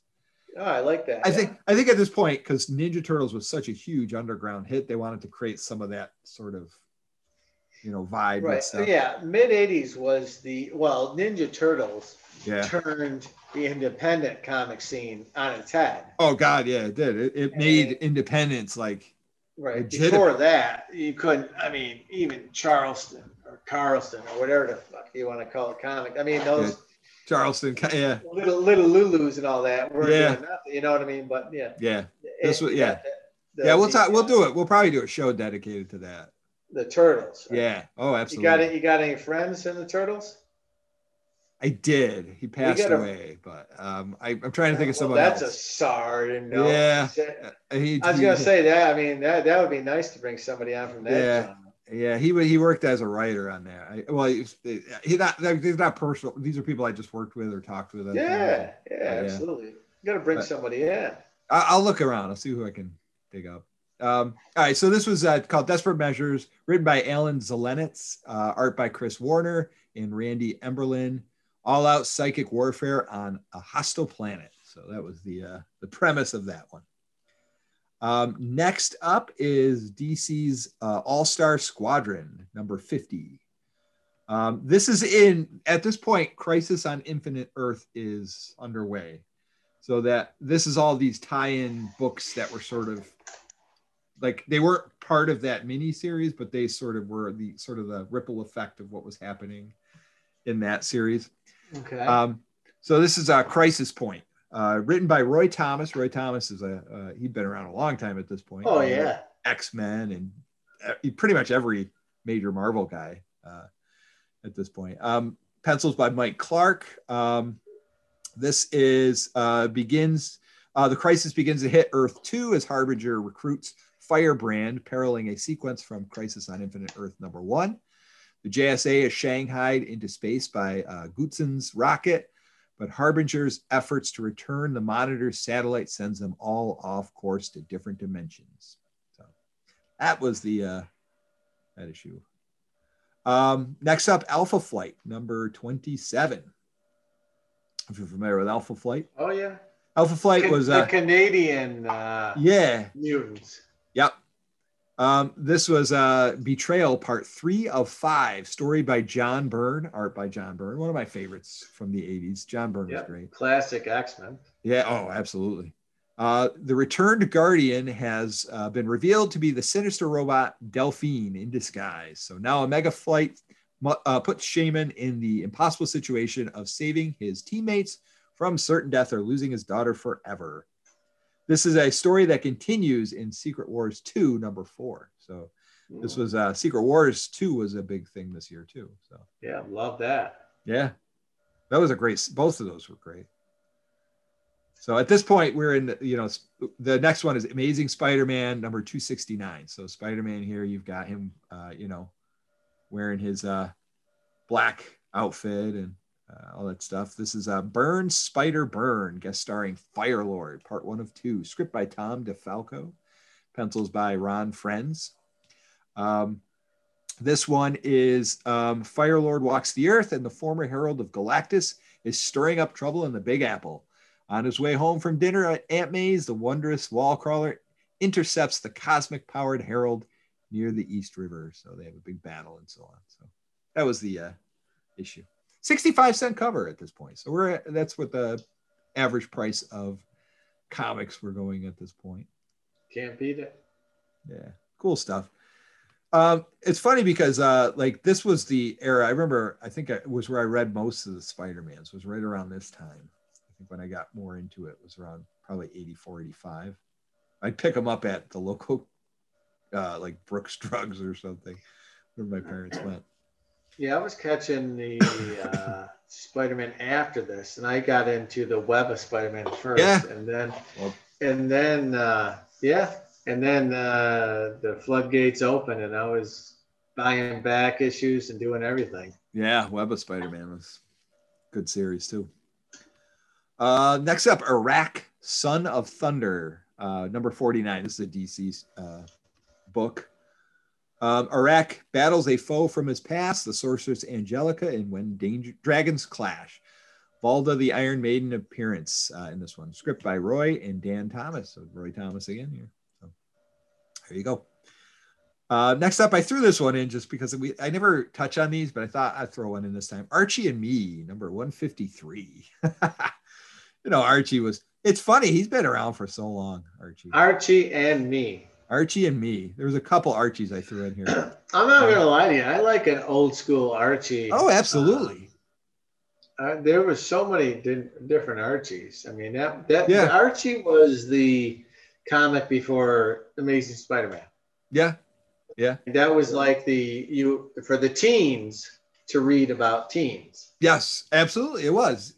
I remember too, in the late 80s, if we get to this, there was a reboot of an Archie cartoon. It was called The New Archies. Probably, they were a little younger. New Archies, yeah.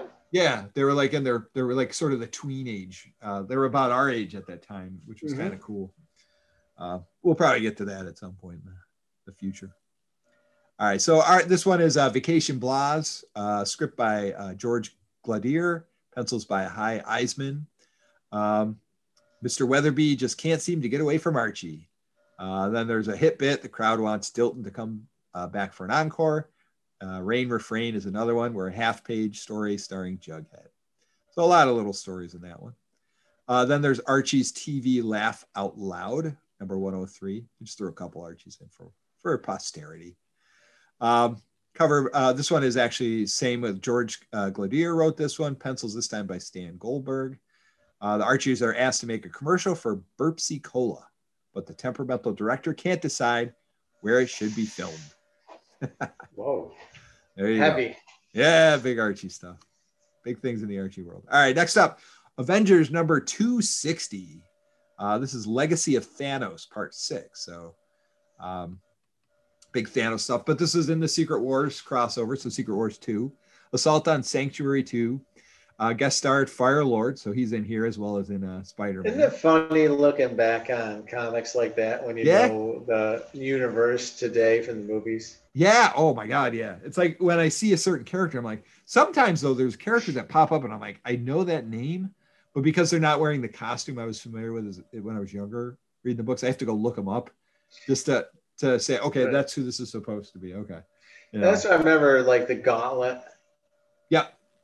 Was that there was a mini series or the Infinity Gauntlet and all that. Infinite. I remember reading the stuff like that, and then the whole movie genre came out after with the whole, interwoven thing. Yeah, it's crazy, man, how they, and they started it with the first Avenger movie at the very end of the credits where you see Thanos just turn his head just slightly, and you're like, oh, cool, here he comes. Yeah, that was always really cool. That's the one thing you got to respect about the Marvel movies is they really tried to capture what they were doing back then in comics. I mean, it's back then, everything was crossing over, everything was here and there, and it was just sometimes so hard to keep up on. This was scripted by one of my favorite writers, Roger Stern, art by John Buscema, another great artist. So this one is Nebula threatening the entire universe. Captain America, the Wasp, and General Zed-Drow plan the assault on Thanos. His former starship, Earth's Mightiest Heroes, have not visited Sanctuary 2 since the classic Avengers Annual 7, but now alongside the Sinister Skrulls, the 6 Avengers attack. So interesting. I bet if you read this, you'd see a lot of similarities with what the movies are doing. Oh, sure, yeah. Well, this is all the stuff that Whedon and everybody took from right, absolutely, the old books and just put their own spin on it. Found the really cool parts and exactly. Next up is West Coast Avengers number 1. I love the West Coast Avengers. This was Teammates, story by Steve Englehart. Steve Englehart wrote a lot of cool stuff back then too. Art by Al Milgrom and Joe Sinnott. Avengers West Coast team explodes on the scene with their own monthly series. The new team with leader Hawkeye consists of Mockingbird, former S.H.I.E.L.D. agent and Hawkeye's wife, Iron Man, founding member of the original team and now in a new red and silver, Centurion armor, Wonder Man, superhumanly strong and renowned actor, and Tigra, a Catwoman whose appetite for men is rivaled only by her speed and agility. So when Hank Pym, former Giant Man, comes to visit his ex-teammates, the Man-Ape attacks, freeing the ionically powered Goliath. So he was captured by Iron Man Annual number 7. So that was that story going on. Next up, Batman number 388. Cover by Tom Mandrake, The Round Trip Looking Glass, starring Batman, Robin with the Jason Todd Robin, Alfred Pennyworth, Julia Remark, Harvey Bullock, Mirror Master, and Captain Boomerang. Script by Doug Mensch. Doug Mensch is a cool writer. I like Doug Mensch's work. He's got some really cool stuff out there. After trying to steal the same jade necklace, Captain Boomerang and Mirror Master face off to decide who is the greater villain. This was part 1 of 2. Next up, Batman and the Outsiders number 26. I don't know if you're familiar with those. Where Batman the Outsiders, teamed up. The Outsiders take on Cobra in Serpent in the Sky, part 2 of 3. Continued from the previous issue. Basically saying we can't get Batman in enough shit. Yeah, we need. Let's put him in with a group of people. Yeah. We'll give him something to do because he doesn't have enough. That was when, because he left JLA to go with the Outsiders, I believe. I think that was I'm not mistaken. Next up is another Epic one. So Epic had Alien Legion. This was another one called Black Dragon, number 6. Didn't know about that. Yeah, this was part 6 of 6, written by Chris Claremont, art by John Bolton. The Black Dragon, the immortal soul of the land, rise in agony, and not even the most legendary heroes may be able to stop the coming tide of doom. There you go. I think that was the final issue in that series. Next up, Blue Devil number 17. A tie-in with Crisis on Infinite Earth. The fisherman doesn't count on Blue Devil's arrival when he robs the rich and famous at a Malibu beach home in Fish Out of Water. Script by Gary Cohn. Pencils by Alan Kupperberg. That's that. Next up, Captain America number 310. This is first appearance of Diamondback. Serpents of the World Unite. Story by Mark Grunwald. Art by Paul Neary and Dennis Janke. The Serpent Squad has added 5 more members and upgraded to the Serpent Society. So he's up against that this time around. Next up, I threw this one in. This is another one I see pop up, but I haven't really brought it up. But this is Cerebus. You know Cerebus, the aardvark? Yeah. He was a weird independent book. Until you said the aardvark, I said no. But I mean, when you said that, it was an independent one, yeah. Yeah. This was like a Teenage Mutant Ninja Turtle thing, right? He was separate, but they did cross over. It was one of those, like, yeah.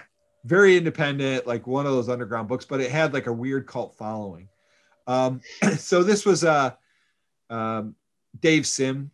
He was the guy that did a lot of the work for that. And this was where he was inspired by Alan Moore to write some of these Cerebus stories, which is kind of cool. Stormsend tries to give Cerebus advice. Cerebus has a cold and gets stuck in a wall. And which is apparently the story there. The spinning straw to gold.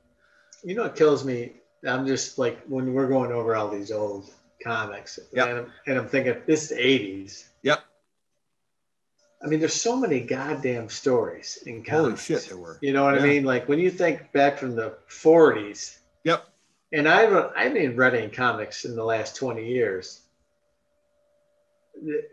I mean, you know what I mean? The stories. I mean, goddamn, you know what I mean? And then I only was in a certain genre, 20, 30 years of it. And then you think about it, they're still writing stories now, but they got stories from the 40s, 50s, 60s, 70s, 80s, 90s. A lot of what they write now, it's not everything, but a lot of what they do is they take a lot of what was written back then, and they sort of, those become their big event books for the year.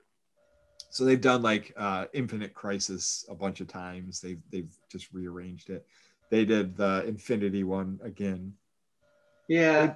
They kind of revisit a lot of these concepts. It was the 80s when they started coming out with all those miniseries. Yeah. Or trying to tie all the books together into a certain story. And really cross Infinity Wars, Secret Wars. I mean, all those things. Yeah. Yeah. Don't let me stop you. I just I just think, I'm like, God damn, all these stories. I mean, there was a lot of titles back in those days too. I mean, there was a lot of different things. Yeah, Spider-Man had like his own 2 or 3 different ones. Batman had a bunch. Superman had a bunch. It's crazy. Nowadays, Superman, you can't really sell the books like that. Well, and the X people. X-Men, X-Men, the X Factor, Excalibur. I mean, it was like anything. New Mutants, I mean, those were the 80s, 90s were the Silver Age, where they just went ape shit. Great stuff. Now, I don't even know what they do now, but I mean, back then, I mean, it was just, they went so off the wall that nothing's worth any money because honestly, I think they use the movies as a sort of a place to kind of keep everything sort of in that genre. Like, I think it's the only way they try to attract new readers is to try. Is that what they're doing? Yeah. It seems to be. I haven't read a lot of the newer stuff anymore. I did, and then I kind of jumped ship on it. I read miniseries and stuff if I'm going to read anything. I don't know. There's not much that I jump into with the main stuff anymore. Next up, Cloak and Dagger number 4. I don't know if you remember Cloak and Dagger. I had a series on Freeform not long ago, which was actually not bad. This is Secret Wars 2 tie-in again as well. The last 65-cent cover price. To be a little bit of trivia there. This is Ultimatum, script by Bill Mantlo, pencils by Rick Leonardi. Beyonder enters the lives of Cloak and Dagger. That was the main story. So the Beyonder from Secret Wars 2. Next up, Conan the Barbarian, number 175. This is the Scarlet. Conan's still going. Still going. I think he went to 1990 with this series before they stopped. Really? I believe so. Marvel did. Then Dark Horse took it over. Now it's back at Marvel again now, interestingly enough. This is the Scarlet Personage, starring Conan, Tetra in her first appearance, Dolmurio's first appearance, and the Scarlet Personage first appearance. This is by Jim Owsley, pencils by John Buscema. Conan battles the Spectre of Death. Next up, Crisis on Infinite Earth, number 7. So this was $1.60 cover price. Back then, you're like, whoa, that's a lot. That's Beyond the Silent Night. It's like an annual. This was the big issue. This is the issue where Superman is holding Supergirl in his arms, the dead Supergirl body. That was a pretty big story here. And this was by Marv Wolfman and art by George Perez. At last, the origin of the most mysterious players in the world are revealed. Learn the secret parts of Pariah and why he is destined to witness the world after world die. But yeah, this is where featuring the heroic and tragic death of Supergirl. So that was a pretty big deal. Big deal. Well, yeah. Yeah. Especially back then. Yeah. Yeah. Yeah. It was a huge thing. Next up, Daredevil, number 223. So you remember, you were the big Daredevil guy. Yeah. This was The Price, starring Daredevil, The Beyonder, Gloriana O'Brien, Foggy Nelson, Becky Blake, and Skeeter Pretzel in his first appearance. Script by Denny O'Neil, one of my favorite Batman writers. And pencils by David Mazzucchelli, who did a lot of really good Daredevil art over the years, as well as some Spider-Man, I believe. Beyonder gives Matt his sight back, and Dee Dee threatens to sue him unless he takes it away again. So that was continues. And Secret Wars number sounds like such a ridiculous That's story. What the Beyonder. I'm going to sue you, Beyonder. Lawsuit. God damn, Matt Murdock. That's all I know. I'm a lawyer. I got my eyes back. I got no powers. That's all I got for powers.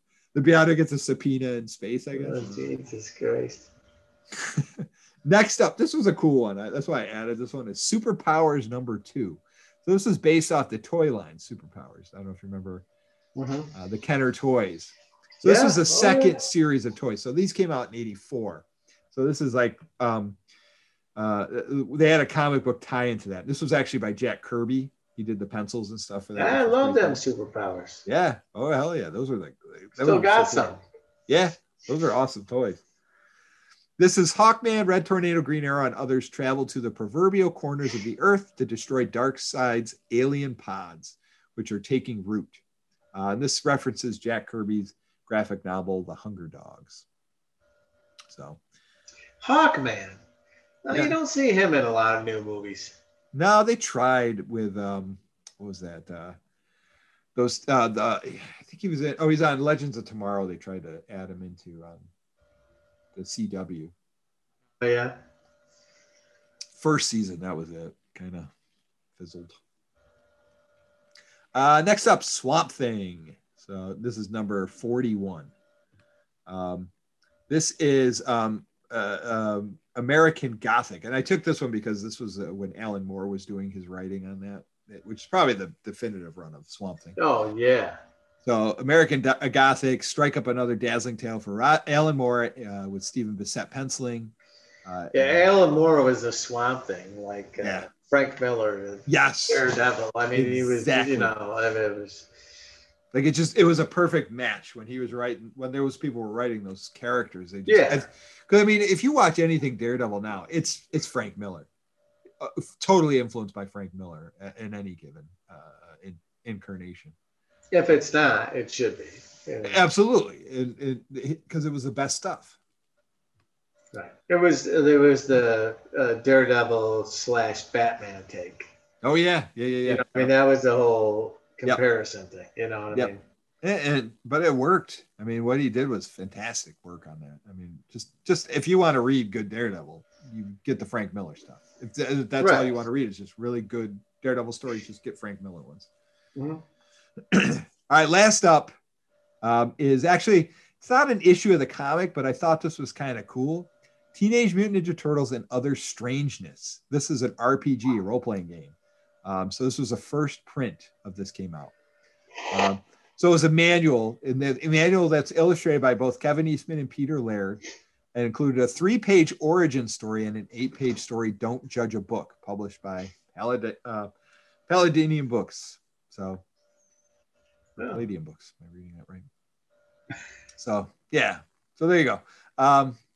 Turtles, role-playing game. So, I mean, this is a year after Turtles were released, already getting a role-playing game. So it's pretty impressive. It was taken off. Well, the Turtles were the spawn of the independence. And completely inspired by Frank Miller's Daredevil, which is the coolest thing about it, you know. The blind boy, or the boy carrying the turtles when when the jar is hit by the canister of the radioactive material, that's supposedly the same truck that took the site from Daredevil. Is that right? Yes. That's what Kevin Eastman, and they were so into Frank Miller's Daredevil at the time when they were writing it that they just took all this inspiration from that while they're doing it. That's why there's the Foot Clan, because the hand was the one. There's a lot of things that they just borrowed from that. But I mean, it's so iconic now. It's funny. But yeah, took a lot of stuff from there. Yeah, that makes sense now. I never knew that. That makes sense. So it's an interesting little thing about that trivia. I'm sure when we get into Ninja Turtles, we'll talk more in detail. Right, because back then the Ninja Turtles weren't what they are today. They were edgy. They were super edgy. Cut your goddamn head off. Yeah, there was blood. Yeah. And they cursed, but it was just damn and hell and stuff. It wasn't let's eat pizza. There was no pizza or anything. That got switched up for cartoon Saturday morning stuff. Oh, absolutely. But hey, it's what kept them on the map. Is really what you got to say about that. Hey, what puts butts in seats? Absolutely. I don't think any of them regret it. Yeah. I'm sure they were like, hey. We were doing our comic. They were doing their show. We're good. No, that's what the fun part is. Yeah, absolutely. All right. But that's it for the spinner rack for this week. So some pretty cool books. Good spinner rack. A lot of knowledge. A lot of stuff in there. Yeah. All right. So music. What do we got in the world of music? This will be our final segment. We'll finish up with music. Number 100 on the charts. New Attitude, Patti LaBelle. Oh, yeah. I got a new attitude. I think they used to use that song in like feminine product commercials. I don't know, like I'm trying to think if it was like razors or something, but it was like a feminine product, and it was always like, I gotta do that song would be in that. Yeah, whatever. Yeah, right. Empowering women was what it was doing. Absolutely. It was number 100 at this point, so I imagine earlier on it was higher up. Oh, I'm sure. Yeah, that was a pretty big hit for Patti LaBelle. But we hit number 100. Now we're going to drop to 98. Some Like It Hot, the Power Station. Oh, Power Station. Man, that was, what's his name? He sang Simply Irresistible, Robert Palmer. Oh, yeah? That was his band, and they did Some Like It Hot, which was great. And they also did Bang a Gong. They did a cover of that song. They were pretty good. I actually liked a lot of their stuff. And then he went solo with Addicted to Love and all that stuff, and obviously his career exploded from there. Good song. We're gonna get spaced out a little bit for a little while, but I mean, once we get lower to believe me, once we start hitting, you're gonna see every 85 is just mid-80s, baby. See what we got. 91, Rhythm of the Night, The Barge. Oh, yeah. Feel the beat to the rhythm of the night. Dun, dun, dun. That was from the movie The Last Dragon, I believe. Yeah? Yeah, we talked about that a couple casts ago, I believe. because I was talking about Tamak. Tamak was the star of that movie, and Show Enough, and that was the song. It was El DeBarge's song for that. Feel the beat of the beat. This was before he hit with Who's Johnny from Short Circuit. So this was like his first hit. From Short Circuit. Yeah, you know. Yeah, classic. Well, I'm going to hit number 90 on you. And I only do it because I saw the artist and I was, it's Say You're Wrong, Julian Lennon. Oh, yeah. Okay. And I've never really known Lennon's son to do anything. Yep. He did. He did a bit of stuff. Now, this is the son that he had with the wife before Yoko. So this was a previous marriage. And I believe, if I'm not mistaken, there was a pretty estranged relationship between them for a long time. Because I saw the name and I was like, I don't remember that kid doing much, but I mean, he did a few things. And I'm trying to think. He had a couple of decent hits. And I think even in 1990, when Iraqi war was going on, he got a bunch of artists together and they did Give Beats a Chance again, like a modern version of it. It might have just been the Iraq war. Yeah, that one. Other than the Iraqi. Oh, whatever. Sorry. Goddamn Iraqis came at us. We had to get them. Sorry, my bad. The Iraq war. The Iraqi war, we had to get them sons of yeah. But I'm just breaking your balls on that one, son. I heard it. Oh, no, you're good. You're good. No, I heard that. I was like, that's not one that stuck out, but I saw the name and I'm like, yeah. Pull the plug on that. I think that's a pretty decent song, too, if I'm not mistaken. I go 87, One Night in Bangkok. Murray Head. Oh, God, I love that song. That is a great song.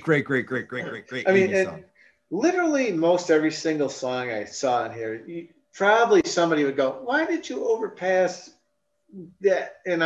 But I can't, folks. I can't hit them all. Right. But I mean, it's like, so I'm going to go 81, We Are the World, U.S. for Africa. Oh, this is probably falling down the charts at this point. Well, it's 81, 81 and 85. Because this was where We Are the World, everybody's together singing about, it was great. But you got to remember, like we talked about earlier, 1 week after this was the Live Aid. Live Aid. So, which we'll get into, yeah. So I think We Are the World was almost like a year before this. Yeah, I think you're right. And this is probably, what I mean? So, I mean, still on the charts. Still being there is quite a, I'm sure it was up top for a while. Oh God, yeah, that definitely was in the number one spot for a long time. Because I remember, it was everybody. It was everybody. Michael Jackson. You had Bob Dylan in there. You had like everybody. And it was the remember it was the Saturday Night Live did the spoof of that. You know what I mean? Yeah, they did with everybody. Great stuff, man. We're going down to number 80, Smooth Operator, Sade. Sade, yeah. Smooth Operator. It's a great song. That was I think her first big hit too. She had a lot more. That was a big one. Yeah.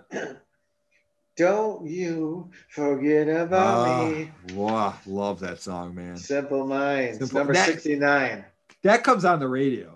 I gotta turn it up, man. I gotta turn it up and goosebumps. You hear that song. That holds today. Absolutely. That song is still a great song today. It's that is proof that band, even though they didn't have a huge amount of hits, they had a few, but that one song is just, even if that was the only thing they ever recorded. I guess we're from a different time, but to me, if I was in high school today, I would think about that. Mm-hmm. It'd be, absolutely. But the kids probably won't. But I mean, but in my head, I would. You know what I mean? I mean, like, I remember. I can still see the video in my head. You're walking across a football field. Yeah. Oh, absolutely. I remember the video too, because they had all the scenes from the movie in there. So when you catch it on MTV, you get to see like all those clips and stuff. It's great. Great movie. Great song. It's perfect. Dropped is number 64. Willie and the Hand Jive, George Thorogood and the Destroyers. Oh yeah, George Thorogood. This one I'm not as familiar with, Willie and the Hand Jive. I know if I hear it, I'll probably be like, oh, okay. Yeah, it's one of those ones if you do. Like George Thorogood, I usually think, Bad to the Bone, right. One Scotch, One Bourbon, One Beer. Those are songs that always stick out in my head more for him. But I'll have to listen to this when I'm putting this together. Some of them are going to hit from movies, and this is one you're going to probably know. I had to put it in there. It's number 61, Invincible, theme from Legend of Billie Jean. Yes. Pat Benatar. We will be invincible. Legend of Billie Jean. Christian Slater was in that movie. You had Helen Slater, who played Supergirl the year before, and now she was playing Billie Jean. Not related to Christian Slater. I don't believe they're really related, but they had the same last name. Oh, really? Yeah. Number 58, Call Me, Go West. Okay. I know Go West, but I'm trying to think of the song. Call Me. Is it the one that goes, Call Me? No, that's Blondie. Oh, that when you said that, I'm thinking Blondie. I'm like, wasn't Blondie like late 70s, early 80s? Might have highlighted that for no reason, folks. But no, it might be a cover they did of that. I don't know. That'd be interesting to hear. Number 55, you're gonna get this one. The Never-Ending Story. Oh yeah. Lamal, yeah. It's a strange name. I don't know anything else That's from the movie, right? Yes. The Never-Ending Story. Yeah. Oh, there is. Okay. Yeah. I'm like Kyle know this shit. Oh yeah. So I get it. Well, if you watch Stranger Things, last season, they sing it like all through the end. How many seasons are out of that? 3. I watched one. 3. I watched one. I gotta watch the other 2. I watched one, and then I was like, well, what are they gonna do from here? But it's pretty good. I'll say. Just being an 80s fan, it's cool for that alone. I am that, right? You and I are that. Absolutely. So, I shouldn't even told people I didn't watch that shit. But they're gonna start messaging you like crazy. Right. What are you doing? What are you waiting for? Exactly. We're going down number 53, and we're gonna break it down. St. Elmo's Fire, Man in Motion, John Parr. John Parr. I can be your man in motion. All I need is a pair of wheels. Take me where the future's a lion. St. Elmo's Fire. I can keep going. It's a great song, though. I mean, like it's just got a great beat to it. And that's it. Be a man in motion. I was listening to that song and never even listened to the words until, like I say, when I'm gonna be a man in motion. I need a pair of wheels. Yeah. That drum beat though is like it's like really got a good beat to it. It's it's just, and that was like pretty much the only song that guy did. Right? Yeah, I never heard the name before. I don't ever remember hearing it ever since. And I think he did it for the movie. Yeah, exactly. Yeah, I think that was. But it was like a Canadian guy, had the '80s mullet thing. Yeah, he's like he took his sack of money, went back to Canada, and retired happy. That was it. Yeah. Yep, I'm done. I'm good. Right. Fuck you. You got your song, bitches. I'm going back to the mountains. Right. I'll call you in 30 for the next one. Yeah. All right. Number 52. We Don't Need Another Hero. Tina Turner. Oh, from Mad Max Beyond Thunderdome. That's right. We don't need another hero. Apparently, that did not come up in the top 13 of the movies. No, yeah. That's a weird sequel. But all those movies are really weird in retrospect. Have you ever watched I'm sorry, I was getting off that. Did you ever watch Fury Road, the last Mad Max movie? I did. That movie is so batshit crazy. It's awesome. But I mean, let me set my beer down. I'm a traditionalist when it comes to Mad Max. Yeah. When I watched that movie, I was like, you know what? This fucking thing wraps up like every movie into one. Yeah, pretty much. Yeah.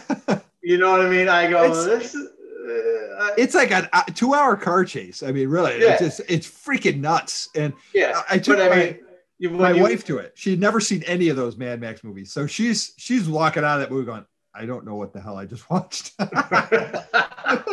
like you got to see these. I don't know. It's hard to explain if you've never watched them, but man, I loved it. But the guy with the main guy, the bad guy with the white shit and all that. Yep. He was the guy from Mad Max. The first movie. He was from the first Mad Max movie. He was the second one.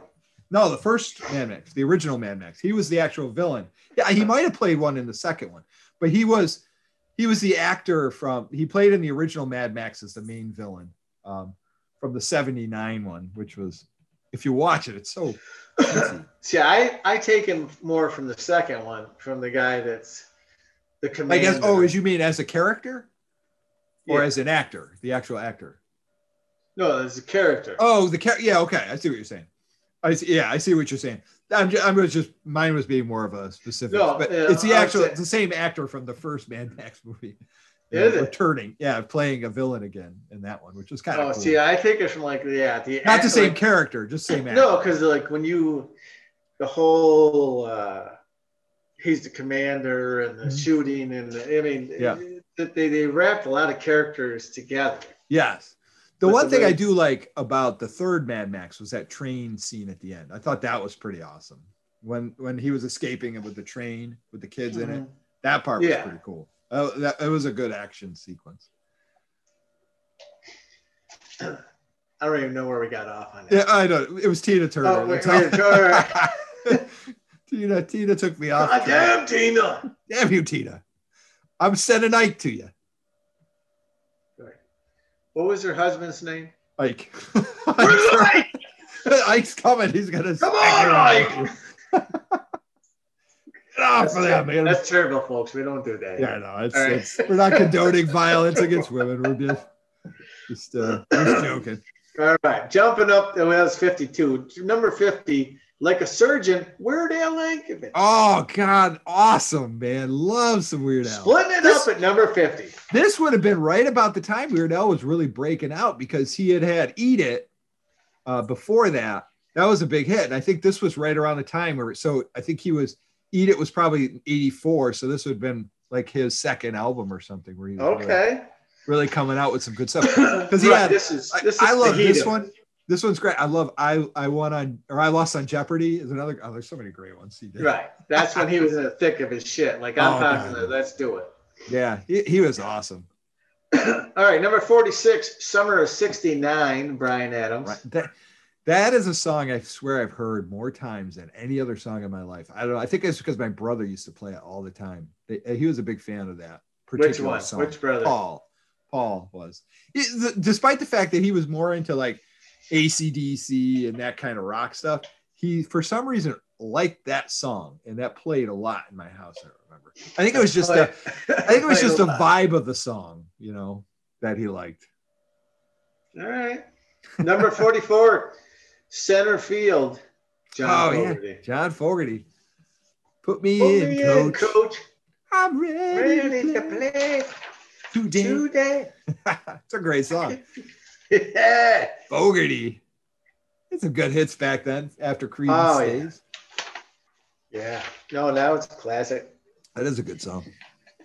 If you hear that song now, it like really brings you back to that time when baseball was really important. Like baseball was like, it was kind of like everything back in those days. Because not just because of the sport, but because we played it like outside. We get a wiffle ball or we get a bat or whatever. We go outside and play.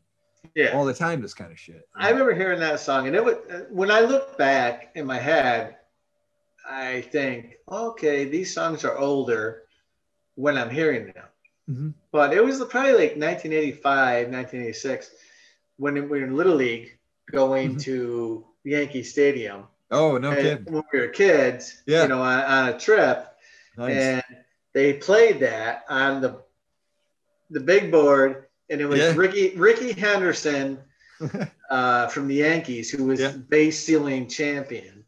And it was, put me in, coach. And then like in the middle of the inning when the players are going off and on, and he was up there.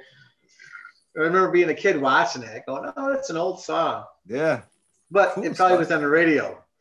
Oh yeah. Oh yeah, for sure. All right, number 35. Pulling on your heartstrings. The Power of Love.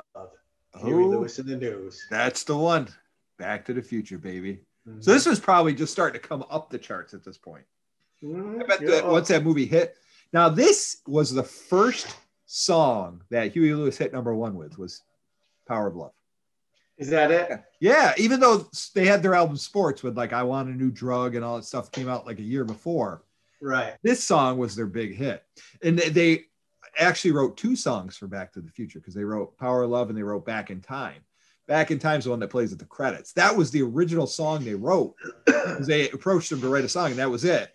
And then the director's like, we want something that's going to be like sort of like the hit that's about like like sort of about love and stuff, because that's a big part of it with Marty and his girlfriend and this and that. So they came up with Power of Love, and that became the sort of the definitive song from that soundtrack. I don't even know. I'm just gonna give you a general scenario, but I know this skit, Saturday Night Live. Mm-hmm. Danny Carvey on the elevator. Kevin Neal. I don't know. Kevin Neal, and he's going, "Take me back in time." Yep, that's. Take me back in time. Is that time? Yep. Who was on the elevator with him? Michael J. Fox was. He's like, yep. He was hosting. I like that song. Yep. Take me back in time. In time. They're both standing next to him. Yeah.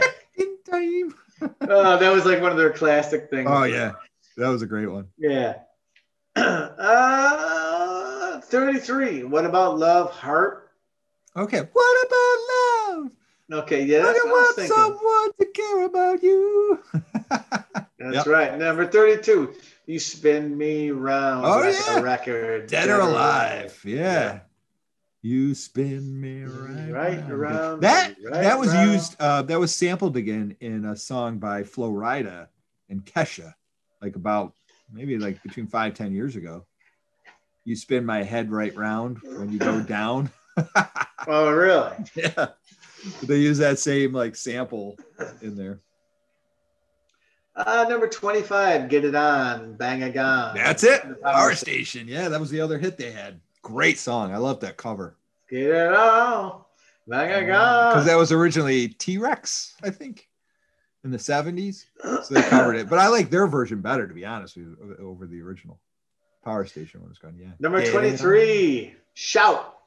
Tears for Fears. Tears for Fears. Oh, great song. Great album from that. Songs from the Big Chair was that album. Shout. Good stuff. Shout.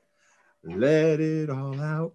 You know, and this is, let's get a little sentimental, bring a little pull on the heartstrings for a minute. Bring it down, folks. We're bringing it down. I'm going to get heavy for a second, but I remember this is one of my memories of Tears for Fears from that time when that song was out. Steve Jackson had a Tears for Fears shirt. It's songs from the Big Chair.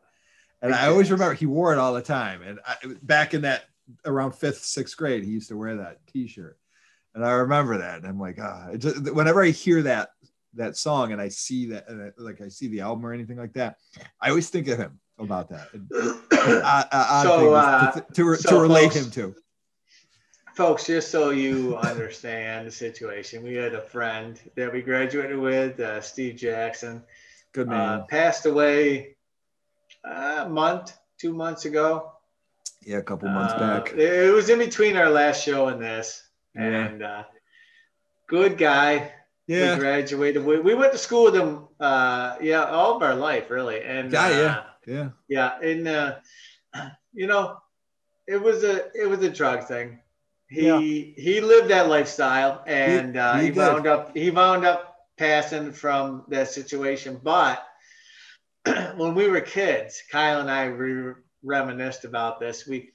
He was a guy. I mean, this is when we were kids. He lived in the same town, and Kyle and I were geeks, and we would film things and make up stupid shit. And we had Jackson come up, Action Jackson. He would come up and he did stuff with us. We were in a goddamn cardboard box. Yeah, it was like a refrigerator box. In my basement. Yeah. And we were trying to replicate what was it? Tom Cruise and the Top Gun. Top Gun. Yeah. And we had his helmets on, and we were trying to be in the flight suit, and And it was a cockpit to a car or to right, an airplane. Cockpit, and we're airplane, and we're talking about stuff. And what was the exact line? The line was, it's got lots of lights or something along the lines of, it's got lights. It's like, what are you talking about? How's it got lights? And he says, or it's like something about how is it a plane or how can it be it's a ship? He said. That's what he said. He goes, it's a ship, and you're like, how can a ship be in the sky? And he says, it's a spaceship, dipwad. And at that point, you give me the slashing cut signal under your neck. You're like, Scott. Yeah. I look at you and go, yeah. And then all of a sudden, the video stops. It comes back on. And Jackson's crying. Yeah. Yeah. he's like sobbing. Because it's a plane. When I said cut, I probably beat the shit out of him with my hands or something. I think you turned around and you smacked him a couple times. You like berated him a bit. God damn it, we're talking about serious stuff here, Jackson. We are talking about planes in a cardboard box. Right. This is serious stuff. Right. Like, we're in a goddamn plane. We're going over an aircraft carrier. No spaceships here. Jesus Christ.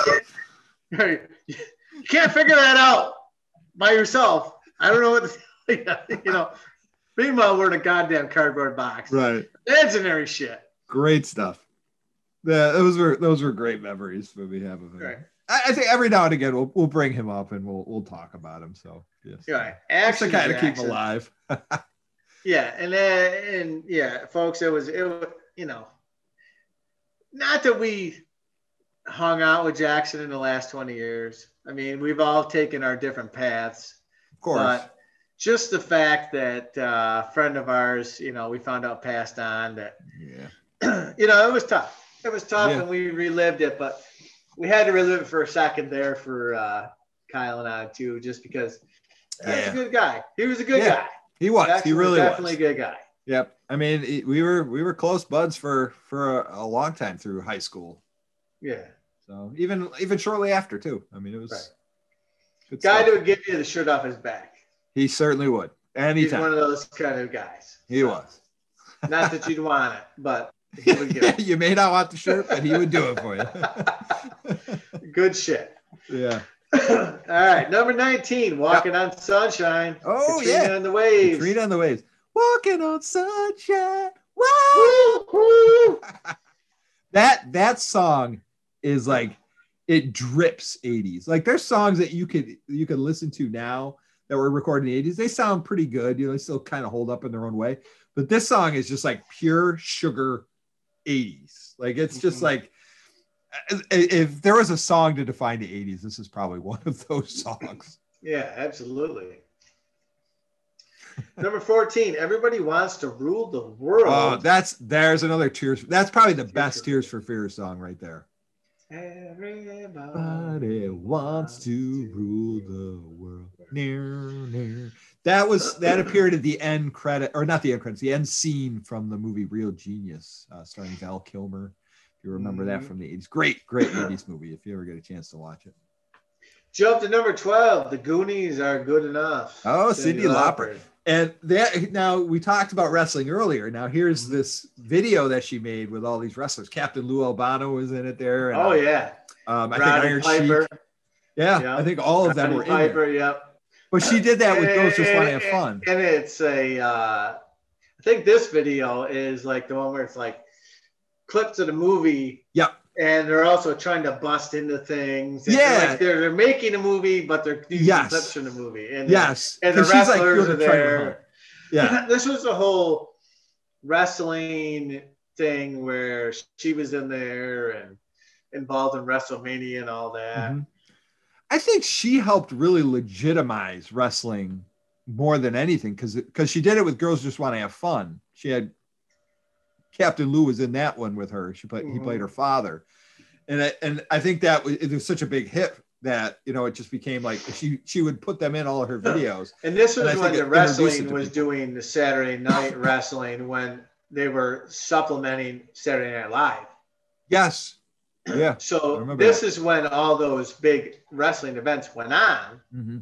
It was the brawl to end it all. Yep. Where Hulk Hogan and Rowdy Piper Rowdy Piper was the one that smacked her in the head and stuff. Yeah. So that was so this was the whole time, mid-'80s. Yeah, mid-'80s, man. This led up to WrestleMania 2. Oh, what it led up to. Yeah. And this was right around the time Rock and Wrestling came out too, that cartoon. Mm-hmm. Yeah, exactly. Big stuff. All right, so that was number 12. Number 11, Glory Days, Bruce Springsteen. Great song. That's like sort of one of those reminiscing type songs. It's a good one. Absolutely. We jump into the top 10, folks, and we hit everybody in the top 10. We just don't jump around. So number 10, Angel, Madonna. Okay. Not one of the more familiar Madonna songs for me. And some of them aren't here, but we hit all top 10.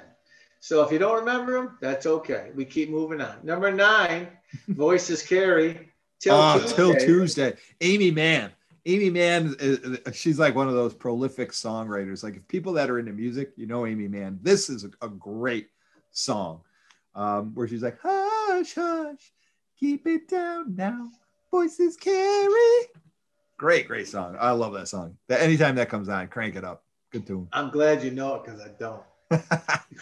Love it. I love that song. Number 8, Everything You Go Away, Paul Young. Or Every Time You Go Away. Oh, every time you go away, you take a piece of me with you. This appeared at the end scene of Planes, Trains, and Automobiles. I mistakenly said it was John Waite's Missing You. This is the one that it is. Every Time You Go Away. It was used a lot. It wasn't his version that it was somebody else singing that version. Really? But this is. I'm glad you're accustomed to most of these because I'm not. I'm like. But you know the song. That one you got to be familiar with if you remember. If I heard it. You would. Yeah, you'd know it. I usually just hear the Kyle Lentz versions. Yeah, I know they're so good. I'm breaking glass as I sing. The cats are howling in harmony with me. Number 7, You Give Good Love, Whitney Houston. You give, I think that's one of her slower jams, but yeah, okay. Right. I think I know another that. One like not a huge, not one of her bigger hits that I like, but yeah, I think I'm familiar with that one. My dad was a big Whitney Houston fan, loved Whitney Houston.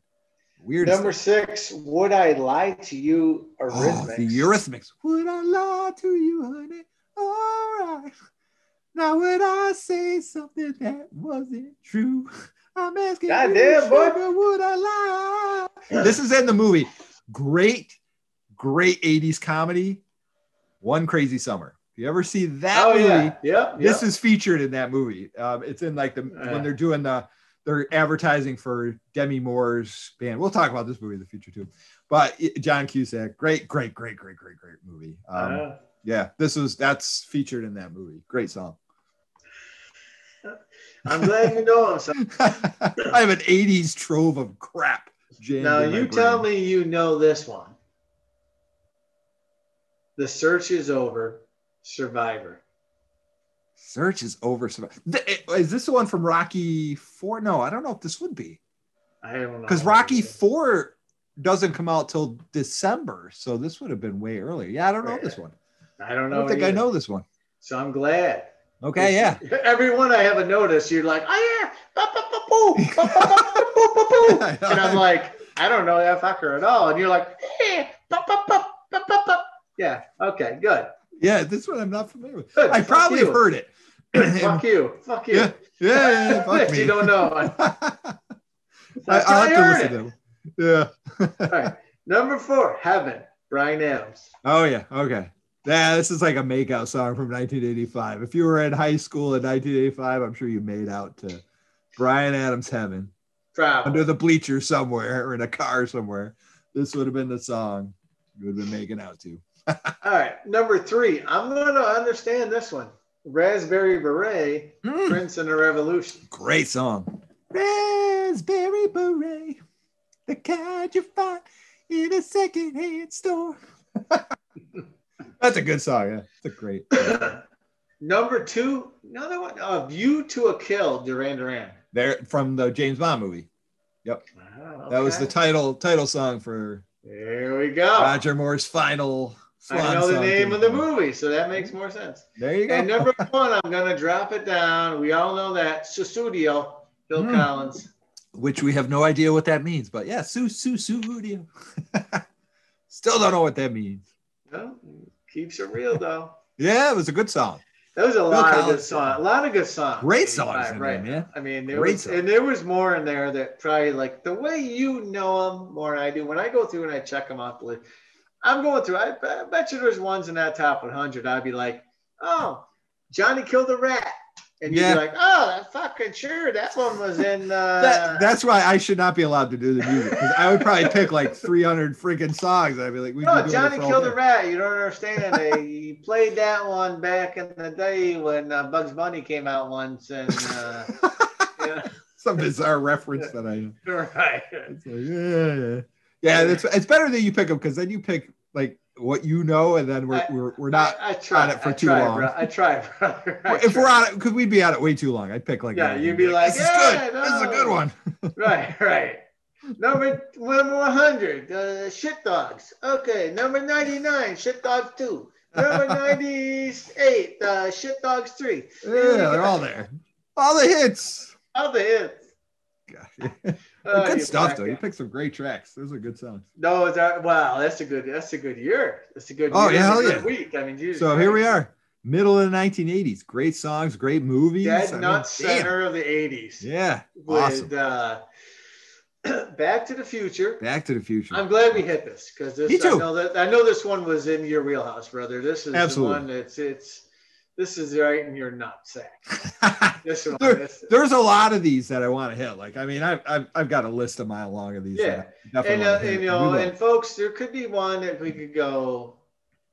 The following week could be another one. Right in the 80s. But where are we thinking we're going next week, Kyle? I'm hoping I'm going to try to see if we're going to get to January 1985. This is if we go as planned.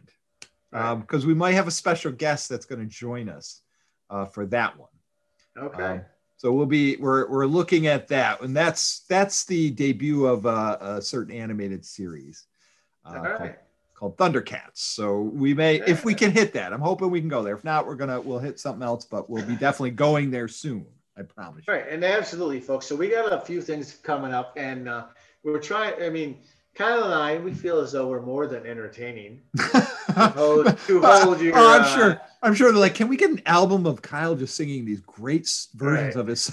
Right. We feel as though we can hold your attention, but yeah, Kyle has a lot of connections in Hollywood.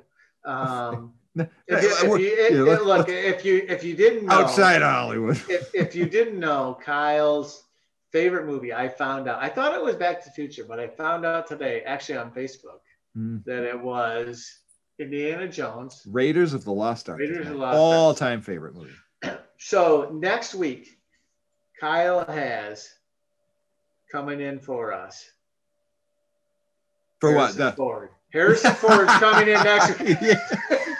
He's taking a break from the set of Indiana Jones 5 to come and visit us. So no, Kyle does not know anybody that good, folks. But no, just breaking chops. But he does have some connections. I got some cool people that were 80s influencers will come in. Right. Really did some cool pop culture stuff from that time. That'll be fun. We're gonna have some people coming in, joining us on the show. So that'll be good. Not that we can't hold your attention, but we're gonna have some people coming in. It'll be nice to have at least some people come in and give us their aspects on different things.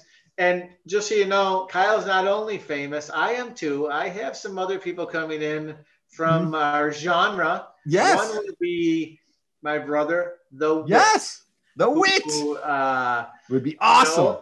We've only talked about in fantasy and hearsay and whatnot, that he's been, Wit is, The Wit is,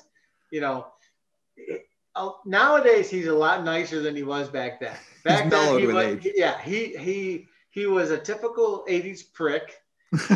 Very much so. If you ever watched the movie Weird Science, he's very much Chet, Bill Paxton's character. Absolutely. That's how the wit was in the 80s to us, because he's 5 years older. Yeah. But he's mellow these days. But I want to bring the wit on. Yeah. When we do that, we'll probably do a quick overview of what happens. Yes.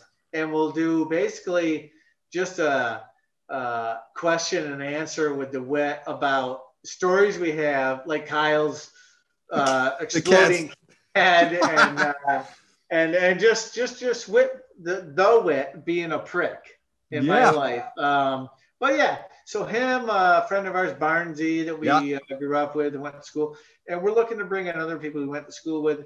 And just so you know, the 80s kids, you know, we grew up in the 80s, but we are going to drift off into the 90s. Definitely the early 90s. Graduated in 92, so we're going to hit that. And we may even fold back into the late 70s. Right. When we were real young, even though a lot of that's not memorable to us, but it was our time of life. Yeah, I mean, we started kindergarten in 79, so we were right in that era of the late 70s. So absolutely. But in that, in the transitional time without that, Kyle has a couple people that are coming in that actually have done things in the real world that are better than what we do. So I have a friend who will be coming in. He was a voice on Thundercats, so he'll be coming in. Hopefully, he was coming. We're just we don't have the specific scheduled date. We're hoping to have it soon. Right. And another gentleman who wrote for one of my favorite shows as a kid, and even today I still watch it regularly, which is The Real Ghostbusters.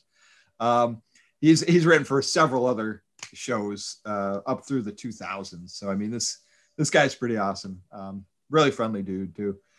So yeah, we should have some cool guests coming in and participating on some of our crazy adventures and antics here on the 80s kids.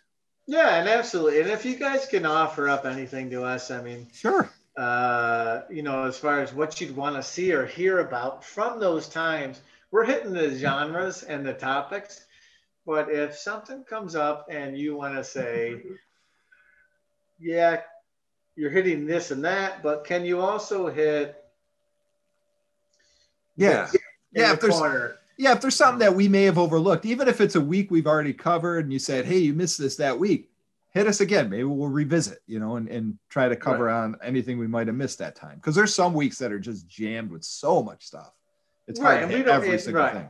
Even if we're going to hit 1989 that week and you're like, hey, you know, you have a question saying, I remember when in 1981, when you went over this, the following week, this happened, blah, blah, blah. You know, throw it at us because we're not super seekers in the knowledge. We just are coming out with it and trying to entertain to the best we can. Try it. You know, so for the most part, that's all we're trying to do. Yeah, so we'll be mixing the format up a bit, bringing in some circling some different guests coming in to sort of help us out with the entertainment factor here. So it should be pretty interesting and entertaining. Absolutely. So yeah, we're excited. So we're going in some pretty cool directions in future episodes. I think so. So hopefully next week we're going to run into, what are we thinking? Hopefully we can bring in your pal from. Yeah, I'd say we try that. If not, you know, maybe we can talk about, we could talk about Raiders of the Lost Ark. You know, we have, you know, that's something that I would I could go on for hours on or something, whatever. Right. I'm into to any of those. Right. So for right now, folks, we'll keep it open-ended. Hopefully we can bring in Thundercats. Yeah, hopefully. Or is it Lion-O? Lion-O, yes. He was the voice of Lion-O. Right. Right. We're bringing in Thundercats, folks. The whole thing. We'll bring it with Lion-O. Larry Kenny, great dude. He's just a super, super sweet guy. So yeah, we'll bring him in. He'll give us some insights on working on the show and share some fun stories. Really funny guy. So All right, absolutely. So if you're a fan of that and you watched that as growing up, this is going to be a good episode coming up. Yeah, absolutely. Kyle, you want to take us out? Yeah, let me take you out. We are the 80s kids. Don't forget to visit us on social media, Facebook, Twitter, the whole 9 yards. 8Ds kids, right? I believe that's where we're at. We're, as we said, if you've got any suggestions, any comments, any questions, please feel free to message us, email us, whatever you got to do. And don't forget, we will do that Googling for you guys. So please come back and join us for the next exciting episode. And so I'm Kyle Lintz, signing off. We're signing out, and we'll see you guys next time. All right, take care. Thanks.